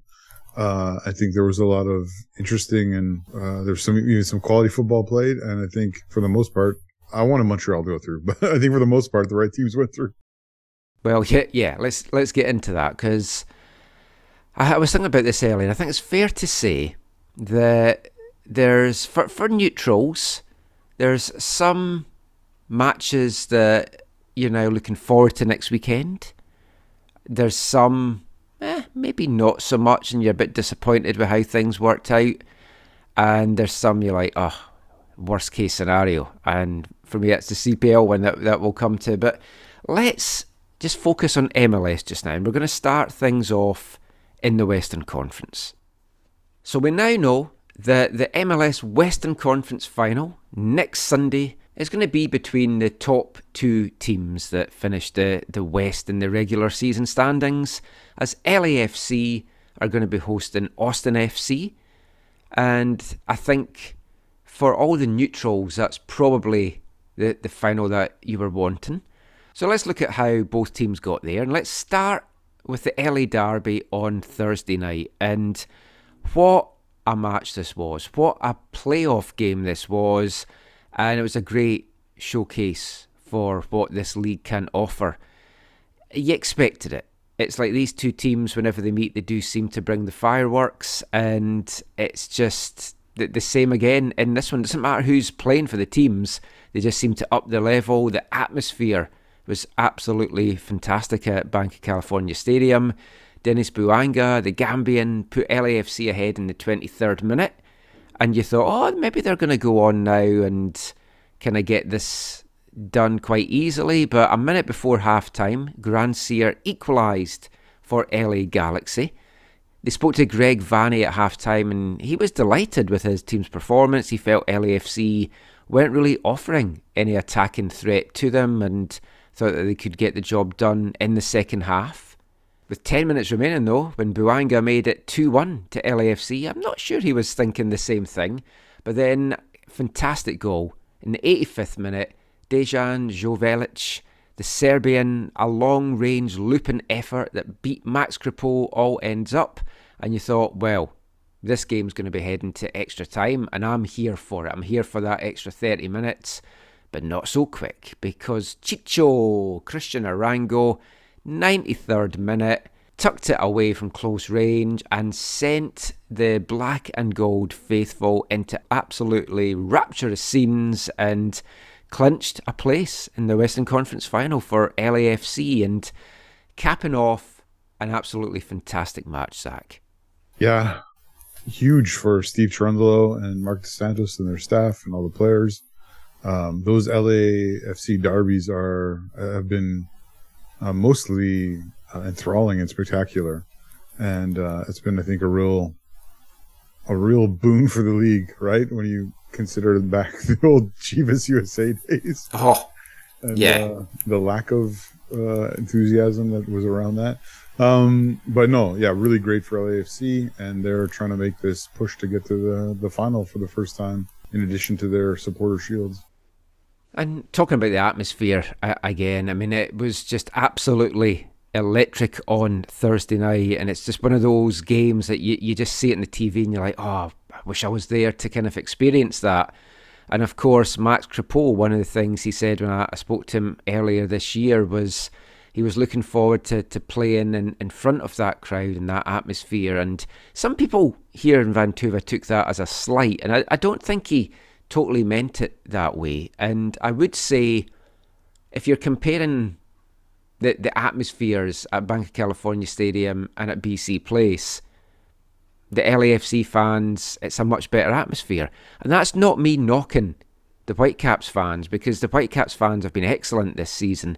And I want to give a hat tip to Vancouver Albion that's just breathed new life into the Whitecaps support, and it has been great. But it's what you get in a soccer-specific stadium, a more intimate venue, as opposed to like a cavernous venue like BC Place. And you see it around the league, and we're going to talk about the Texan Derby in a minute and the atmosphere in Austin, and it's just what comes to that. And I don't knock Max at all for making comments like that. And of course, a lot of people here in Vancouver will have wanted the Galaxy to win and will be firmly in the anyone but LAFC camp because of Max Crepeau, because of Mark DeSantis. They're not going to want them to win, and I totally understand that, and I would not knock anyone for that at all.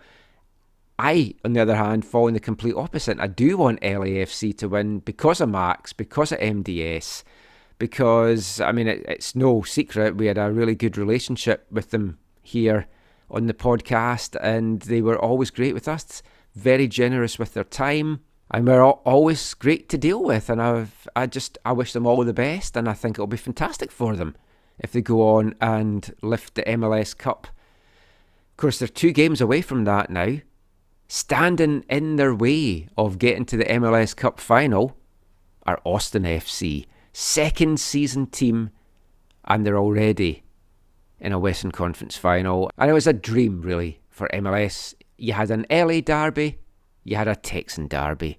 And the atmospheres in both were tremendous, and that game in Austin, absolute cracker on Sunday night.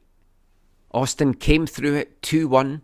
Both the goals for Austin coming in the first half, 2 goals in a 3-minute spell. Gite put them in the lead in the 26th minute, and then, of course, who else? Sebastian Driussi in the 29th minute with a nice finish. That was to prove to be the match winner, because Velasco did pull one back for Dallas in the 65th minute. And, I mean, in the first half, I thought, Austin's just going to push on, they're going to go out of sight here. But to Dallas's credit, they fought back so well in that second half, and I thought they could equalise and take the game to extra time. Wasn't to be, though.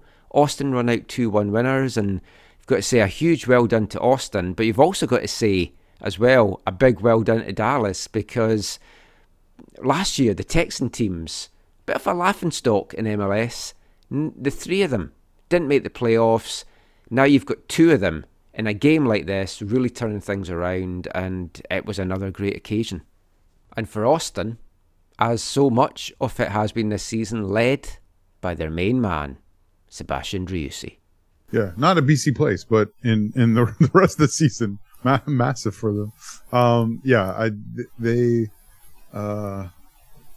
It's another example. There's been loss over the years of how you can transform your team in MLS, right? From, first year expansion out of the playoffs to, going to the conference final the next year. So it's LAFC Austin battling it out in the West for a place in the final. That game goes on Sunday at 12 o'clock Pacific time. Should be an absolute cracker. I'm surprised it's not the later of the 2 games, I've got to say, and it's clashing with a lot more NFL games, which just seems a little bit weird to me. But whoever gets through that is going to meet the winner of the Eastern Conference final, and that's going to be between the number 1 Eastern team over the regular season, Philadelphia Union, and defending MLS Cup champions, New York City FC. Now, Philly got through on Thursday night, and probably the worst of the 4 games that were played in the playoffs this last couple of days. 1-0 win over FC Cincinnati. Wasn't a classic game. I mean, that said, though, the 2 teams combined for 31 shots between them, but Cincinnati pushed hard towards the end, and talked about Dallas and how they've turned their season around. it was a great turnaround for Cincinnati as well, just getting into the playoffs, and they've battled hard and they're playing a good brand of football. And for the fan base that they've got, it's great that they've managed to turn that around. From a Philadelphia point of view, very well deserved that they're in the Eastern Conference Final, and spoken about this a lot on the show before. Their head coach, Jim Curtin, one of my favourite coaches to speak to in the league, always gives well thought out and measured answers. He's always a pleasure to deal with. I'm just delighted for him, and with what he's built in Philadelphia just now, very, very impressive. Yeah, I didn't really love him at first when he was first in the league, but he's definitely grown on me, and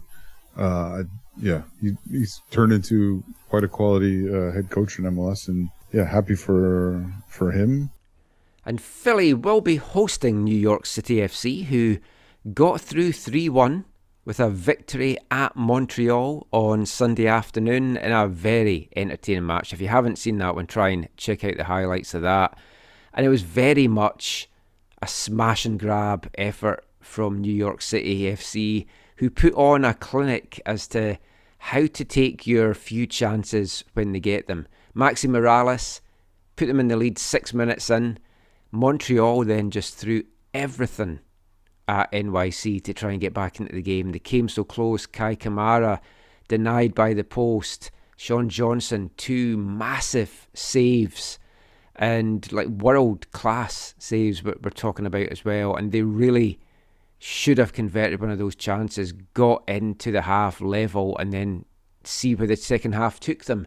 Instead, they fell 2 behind 3 minutes into first half stoppage time through Heber, and then it was an uphill battle after that. They went 3 down from the spot, Talis Magno, in the 61st minute, but Montreal would not give up, roared on by a very raucous crowd as well in Montreal, and Mihailovic pulled one back in his last game in a Montreal jersey with 5 minutes to go, and they pushed hard. They nearly got another, but it's too little too late.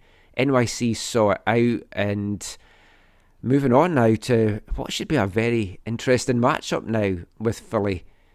For Montreal, it was a fantastic season, and it was a season that you also have to look at, and you've got to feel it's like an end of an era, I think, because of the number of players that we either know are going to be moving on, or you think are more than likely going to move on. Especially, they've got a defence that's built on a lot of Canadians, so if they have a very good World Cup, there's going to be a lot of interest in them from clubs overseas to try and get a deal done.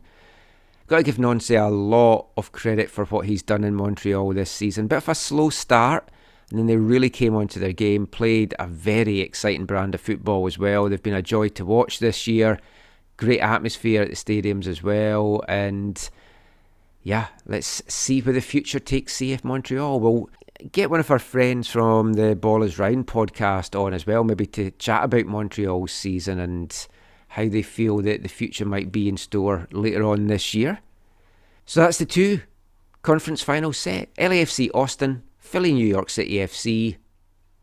Who have you got getting through and battling it out in the MLS Cup, Zach?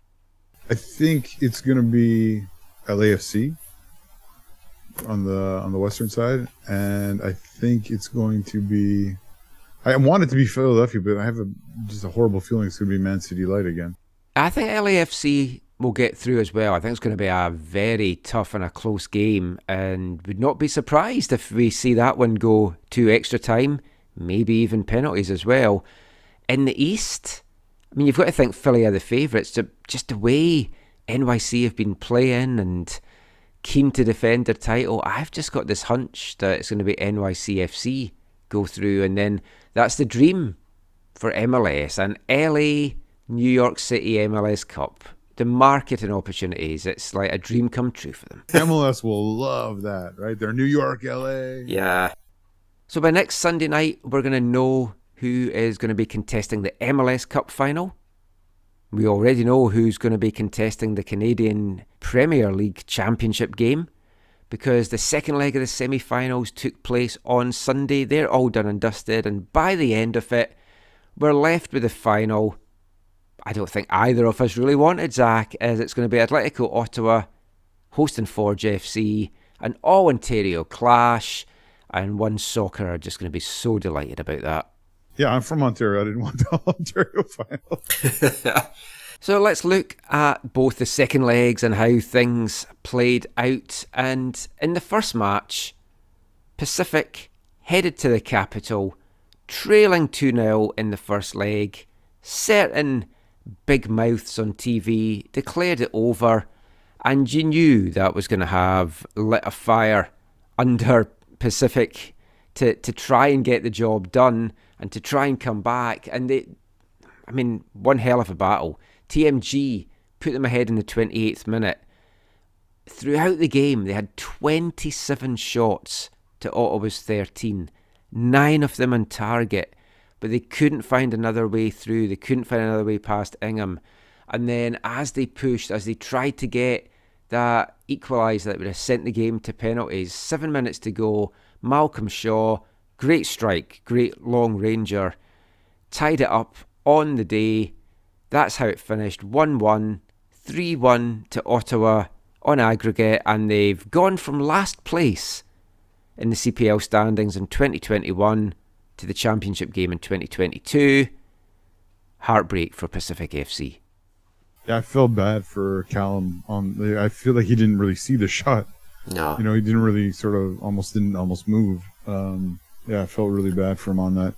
So as much as we wanted Pacific to obviously go through to the final and try and defend their title, happy for some of the guys that we know on that Ottawa side. Ben McHenry, who we've known for a number of years, Zach Verhoeven as well. Ollie Bassett, who I'm a big fan of. Nice to see that he did get the nod in the Player of the Year nominations as well, as we talked about on last week's show.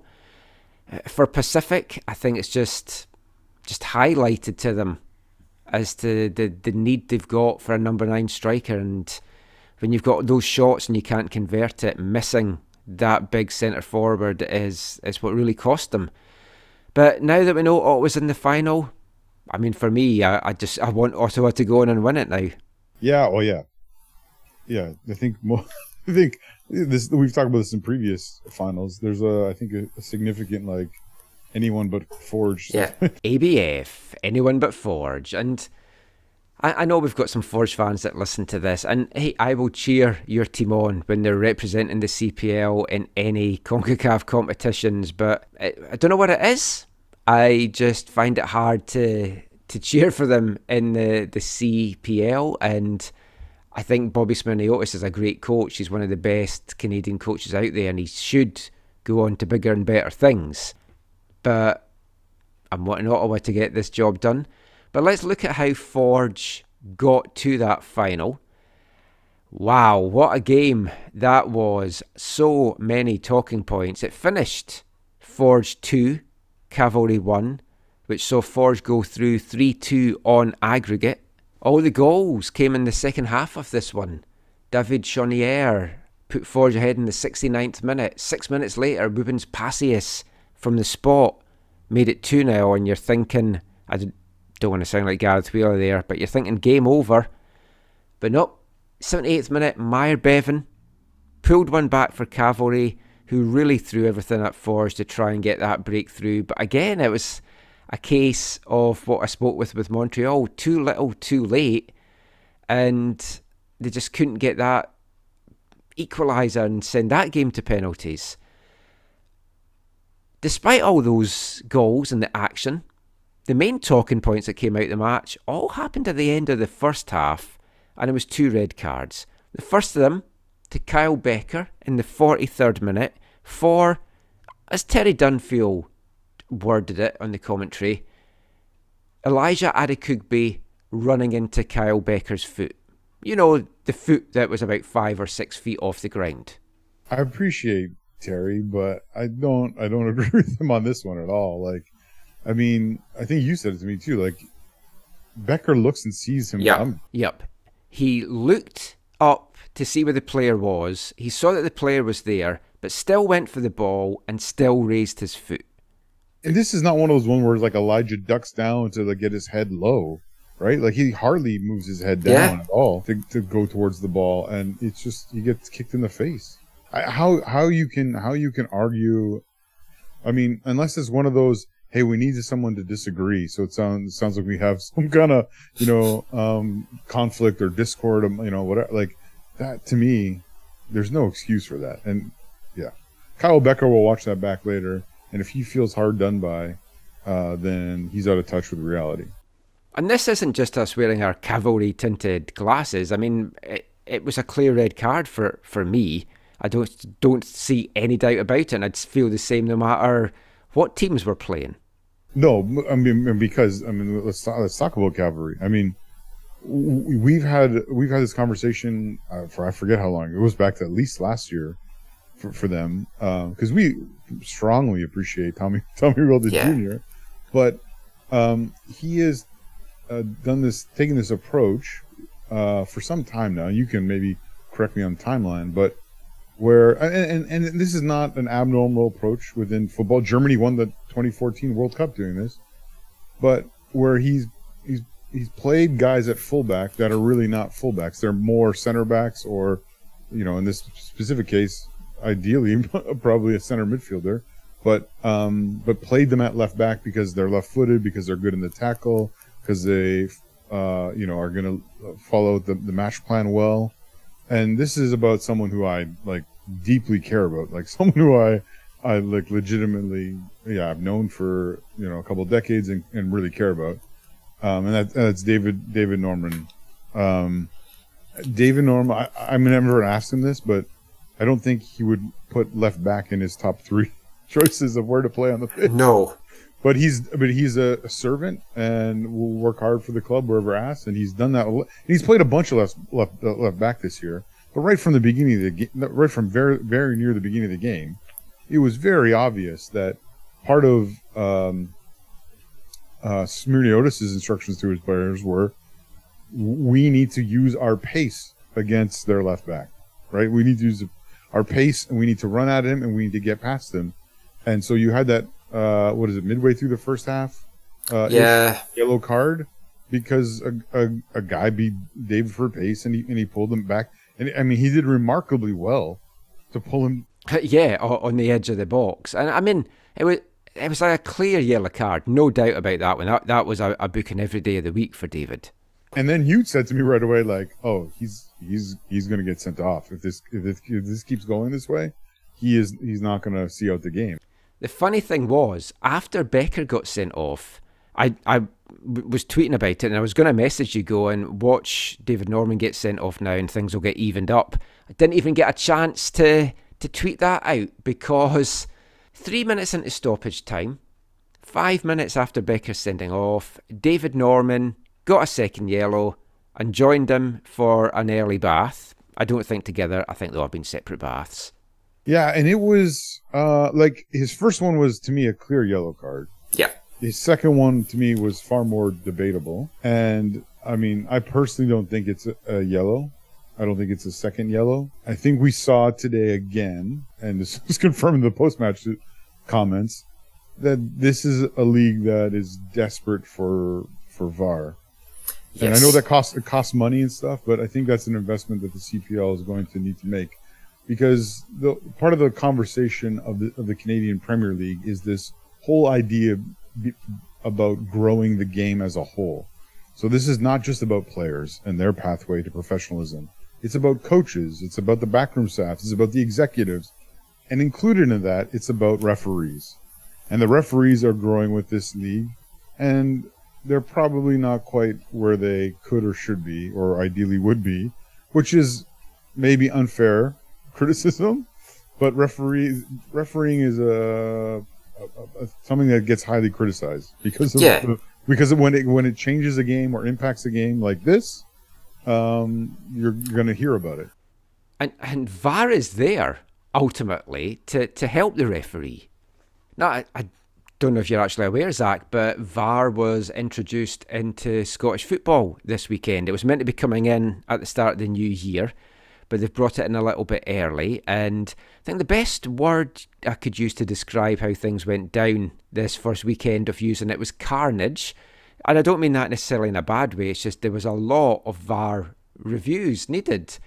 And apart from maybe one blatantly missed handball in the Celtic Hearts game, on the whole, it was used to good effect and it helped the referee, which is what it's there to do and why the Canadian Premier League needs it, because these referees need help.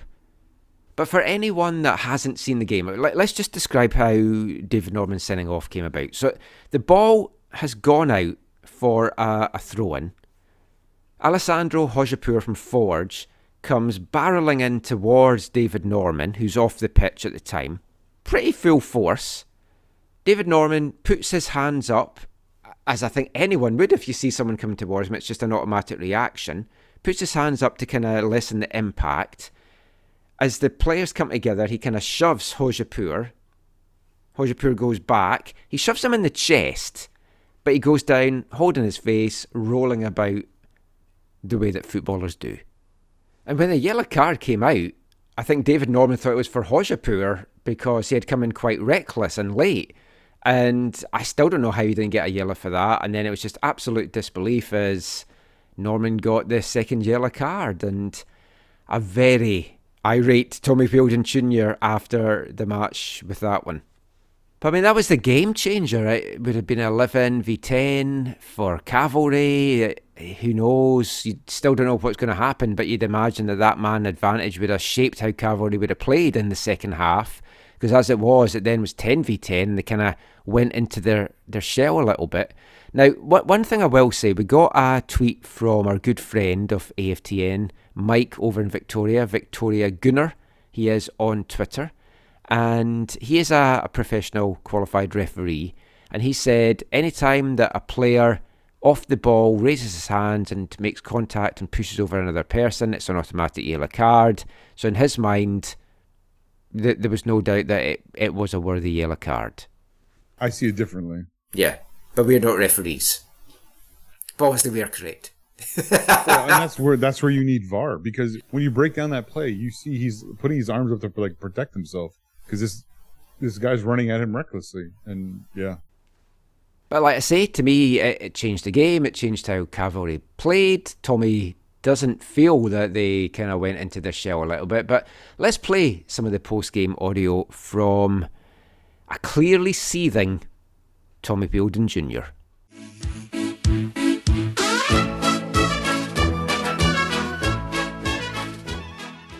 Listen, we haven't got VAR in this league because I think there'd have been a lot of things changed in this game if we'd have had VAR.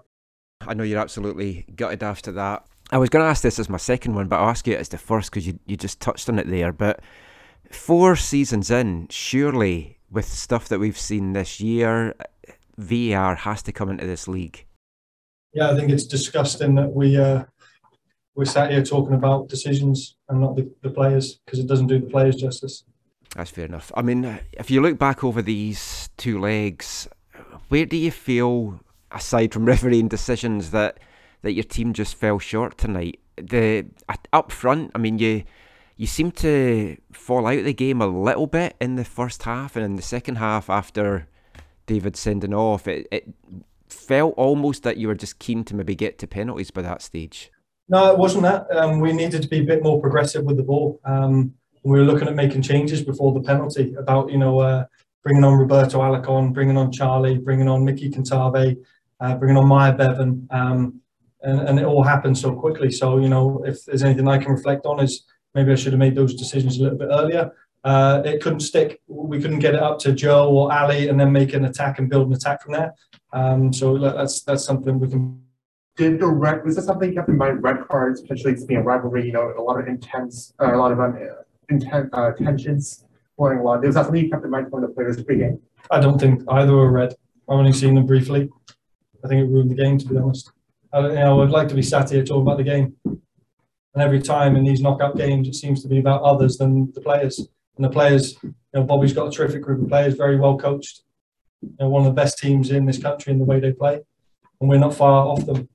Yet we're always talking about these decisions. I'm sure questions will come in about me and my coaching, but what about others on there that have influenced the outcome of this game? And poor Davey Norman now has been sent off twice by the same official. Twice. Look at them. Sickening. Well, I'd like to have gone in at half time, and like it was tight game. We knew that we could keep it tight. Our defensive shape was superb. We actually all we wanted to do was make sure we created a bit more on the attack and found Ali Mushi in the pocket, Joe Mason in the space, and then built an attack from there. And that would be something we would have adjusted half time, and then we have to readjust and talk about something else, and then you have to readjust again because of decisions. But that's it. It seems to be there's no easy games in here, and it seems to be as soon as we get something. Oh, better balance up the scales. Can you tell me the mood of the kids in the room? They're sick. They're heartbroken in there. I guess, what can you say to them at this point? I thank them. I thank them for the efforts because no matter what's thrown at us, we didn't quit. We kept going. We could have played for another 90 minutes and the boys would have kept going no matter what's thrown at them. That's the one spit thing and give it because it's okay, it's okay to be given all the decisions and moments like that. It's how you react when things don't go your way. And it seems to be a lot of things don't go our way, and they're still there. Boys are still there. Mason Trafford, 36, he's still playing his heart out. Marco Carducci's, he's fought off cancer this year, and he's going up for a free kick to try and get us back in the game. These guys have got incredible. I couldn't be prouder of the way they handle themselves when things are thrown at them that they can't control. But you know what? I'm not going to sit here and accept it because I think it was bullshit, some of the stuff that went out there out of our hands. But it's very cold out here in the snow, marching to and from the enemy. Oh, I say it's tough, I have had enough. Can you stop the cavalry?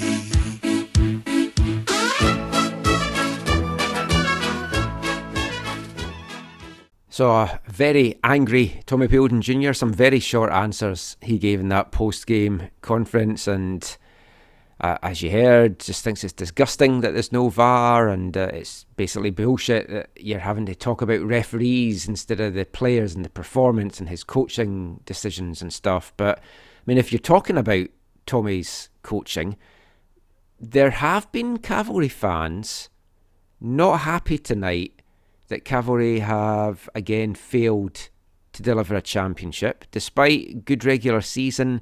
When it comes to the playoffs, when it comes to championship games, the big games, Tommy Fielding hasn't delivered and hasn't got them over the line. And there's even a few calling for his head tonight. Oh. So why would you say that?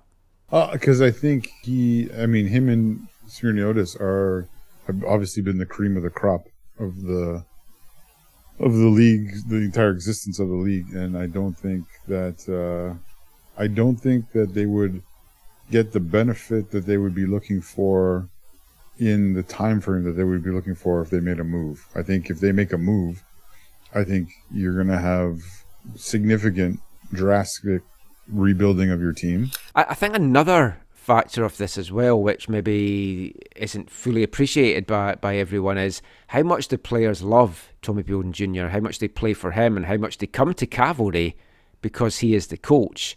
So, I mean, that could impact things as well. But, I mean, ultimately in football, if you're not delivering the silverware, at some point it comes to it that it's your head that's on the chopping block and you're the one that takes the fall if you're the head coach.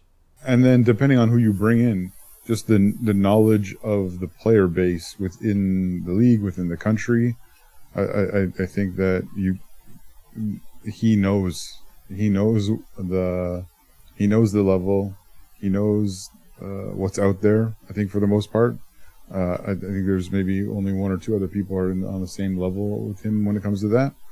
And so I think it would be a very short-sighted type move, and I think they would have some significant mid to long-term suffering if they chose to go that route. But I think they have an ownership group there that is not the type that is. I think they're in it for the long haul. Well, he's GM as well. Yeah, exactly. Maybe Tommy feels that he's taken them as far as he can and wants to stay on as GM and not coach, but I don't see that. I don't see that either. I don't see that either, but that's a different thing, right? I mean, I don't think he'll step down. I don't think he'll get sacked. I think he will be the man to lead the team because him and his dad are just so entwined in Calgary soccer that it would just seem so weird if he's not leading that team. But like I say, he's ultimately the guy that carries the can. And I think there's very valid questions, though, to ask about how his team played on Sunday and how that tactics lined out and team formation and team selection, because I don't think it was a good performance by Calgary, and I think a lot of the blame for that does have to lie at the feet of Tommy. Questions are good. Questions are valid. Like we asked that one before, like the approach with Norman and Klomp at those positions, I don't think, well, yeah, it didn't get them where they wanted to be this year. That was one thing about watching the games today. I was just like, it makes you appreciate Starlight and Wanderers Grounds and even Spruce Meadows, because there was a lot of people at those games today, but it didn't feel like... Yeah, I think there was over 7,000 at the Forge Cavalry game, and like even the Ottawa game had a good crowd, but the way it looks on the TV, it's only when you see it from different angles, because again, they're big cavernous stadiums, going back to what I was saying about intimate MLS atmospheres and soccer-specific stadiums in like LA and Austin, it shows. It also doesn't help that the camera is pointing towards the emptier of the stands in a place like Ottawa either. Well, it's because they don't want people on the other side of the fan or the other side of the ground because they don't want them starting fires. Sorry, I shouldn't joke about that. No, but it's got some truth to it. Well, that's where the inebriety were. That Cup game. But no, it's always been like that in Ottawa. They always put the fans on the one side, right? So, it's not. It doesn't. I personally don't feel it helps grow the game. No. So the final goes next Sunday. It's Athletica Ottawa hosting Forge FC. Who have you got in that one, Zach? I was going to say my head says Forge, my heart says Ottawa, but my heart definitely does not say Ottawa. But no, I think I'd prefer Ottawa 1, but I think Forge will. I've got to say I fancy Forge to win their third title in 4 years. Wasn't impressed with Ottawa over the 2 games against Pacific. I know they got the job done in the end, but I just think Forge have got the better of them. Even without Becker, I still think they've got the pieces that can do it, and they've been to this stage before. They know how to win. Bobby Smirniotis knows how to win. And for any criticism that I gave a Forge, I do want to give a massive hat tip to them and what Bobby Smirniotis has built there, because it's tremendous. And they're such a good team, and they know how to win, and they know how to win championships. And to be in 4 straight championship games in the first 4 years of the league takes some doing. And it's something special that Bobby has with Forge, and I think they will go on and win their hat-trick of CPL titles. But that is pretty much it for the football chat. It's not it for the show, though, because we've got to bring you this week's Wavelength. And we're continuing our songs about footballers this month in the section. And we're going back to a punk band formed in the 90s in Derbyshire. They're called Apocalypse Babies. And this is their reworking of the classic punk song by The Business, Harry May. And it's about Tottenham striker Harry Kane.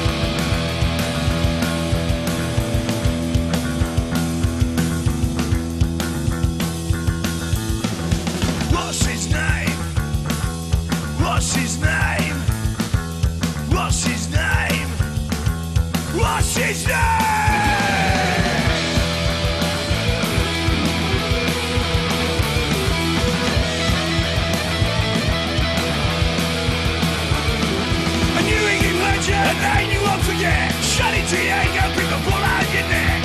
What's his name? Harry Kane. What's his name? Harry Kane.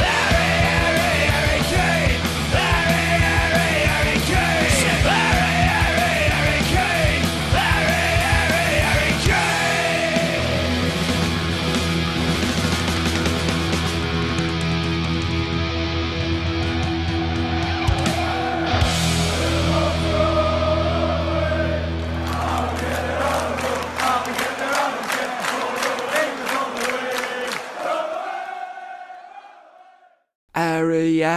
Harry Kane. Apocalypse babies there. Harry Kane. Well, that is it for this week's show. Just before we go, though, Zach, any final thoughts? Anything that's caught your eye this week or you want to chat about? You can find me on Twitter at ZacharyAM. And this week, just in the last few days or whatever, was I think it was the 40th or 50th anniversary of the Olympiastadion in Munich. And so Bayern, I sent you a picture of this earlier in the week. Bayern had these really polarizing jerseys made that they wore. Was in their cup match last week, I think. And then, anyways, there was a derby played at the Olympiastadion. So an 1860 versus Bayern derby, where Bayern wore their red kits in the first half and the special kits in the second half. And they played 1860, of course. And it was kind of like the old days. There's all old timers, but some still quality players who played. And Bayern won 8-6.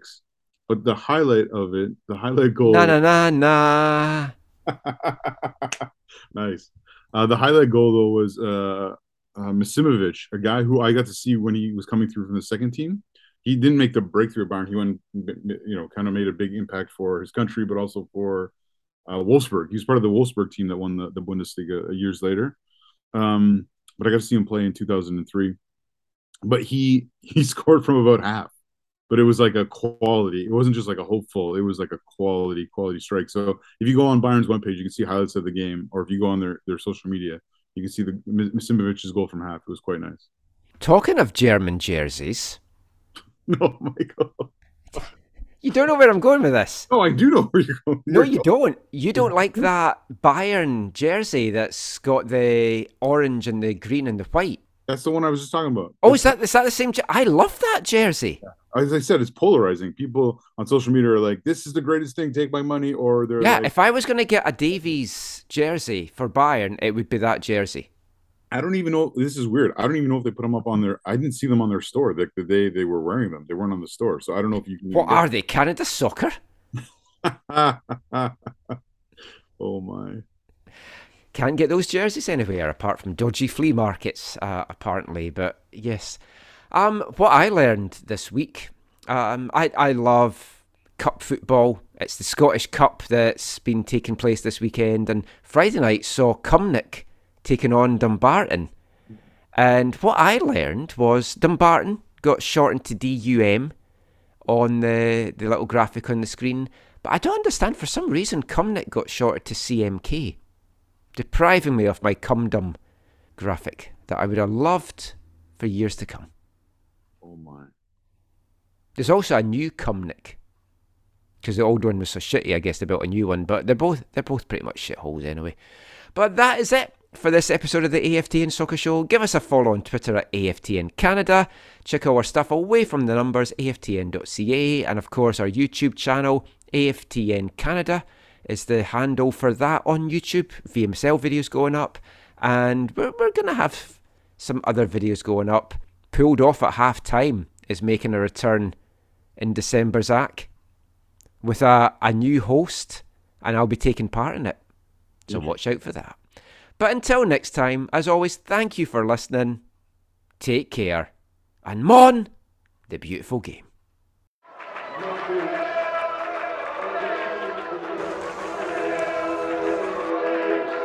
Going to your first match is an experience you never forget. The atmosphere of what's going on around the pitch looks beautiful, and you always look and go, wow, I'd love to play here one day. If you get the bug, it's going to stay with you for life.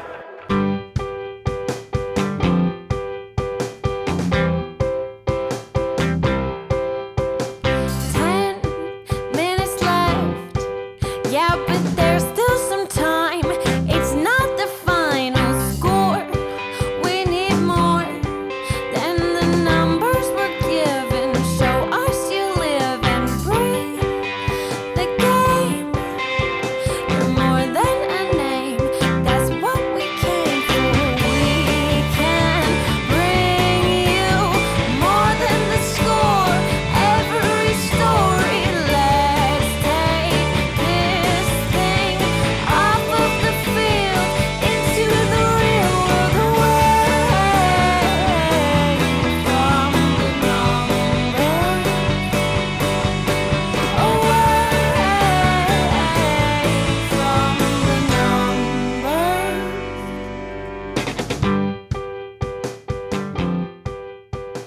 AFTN.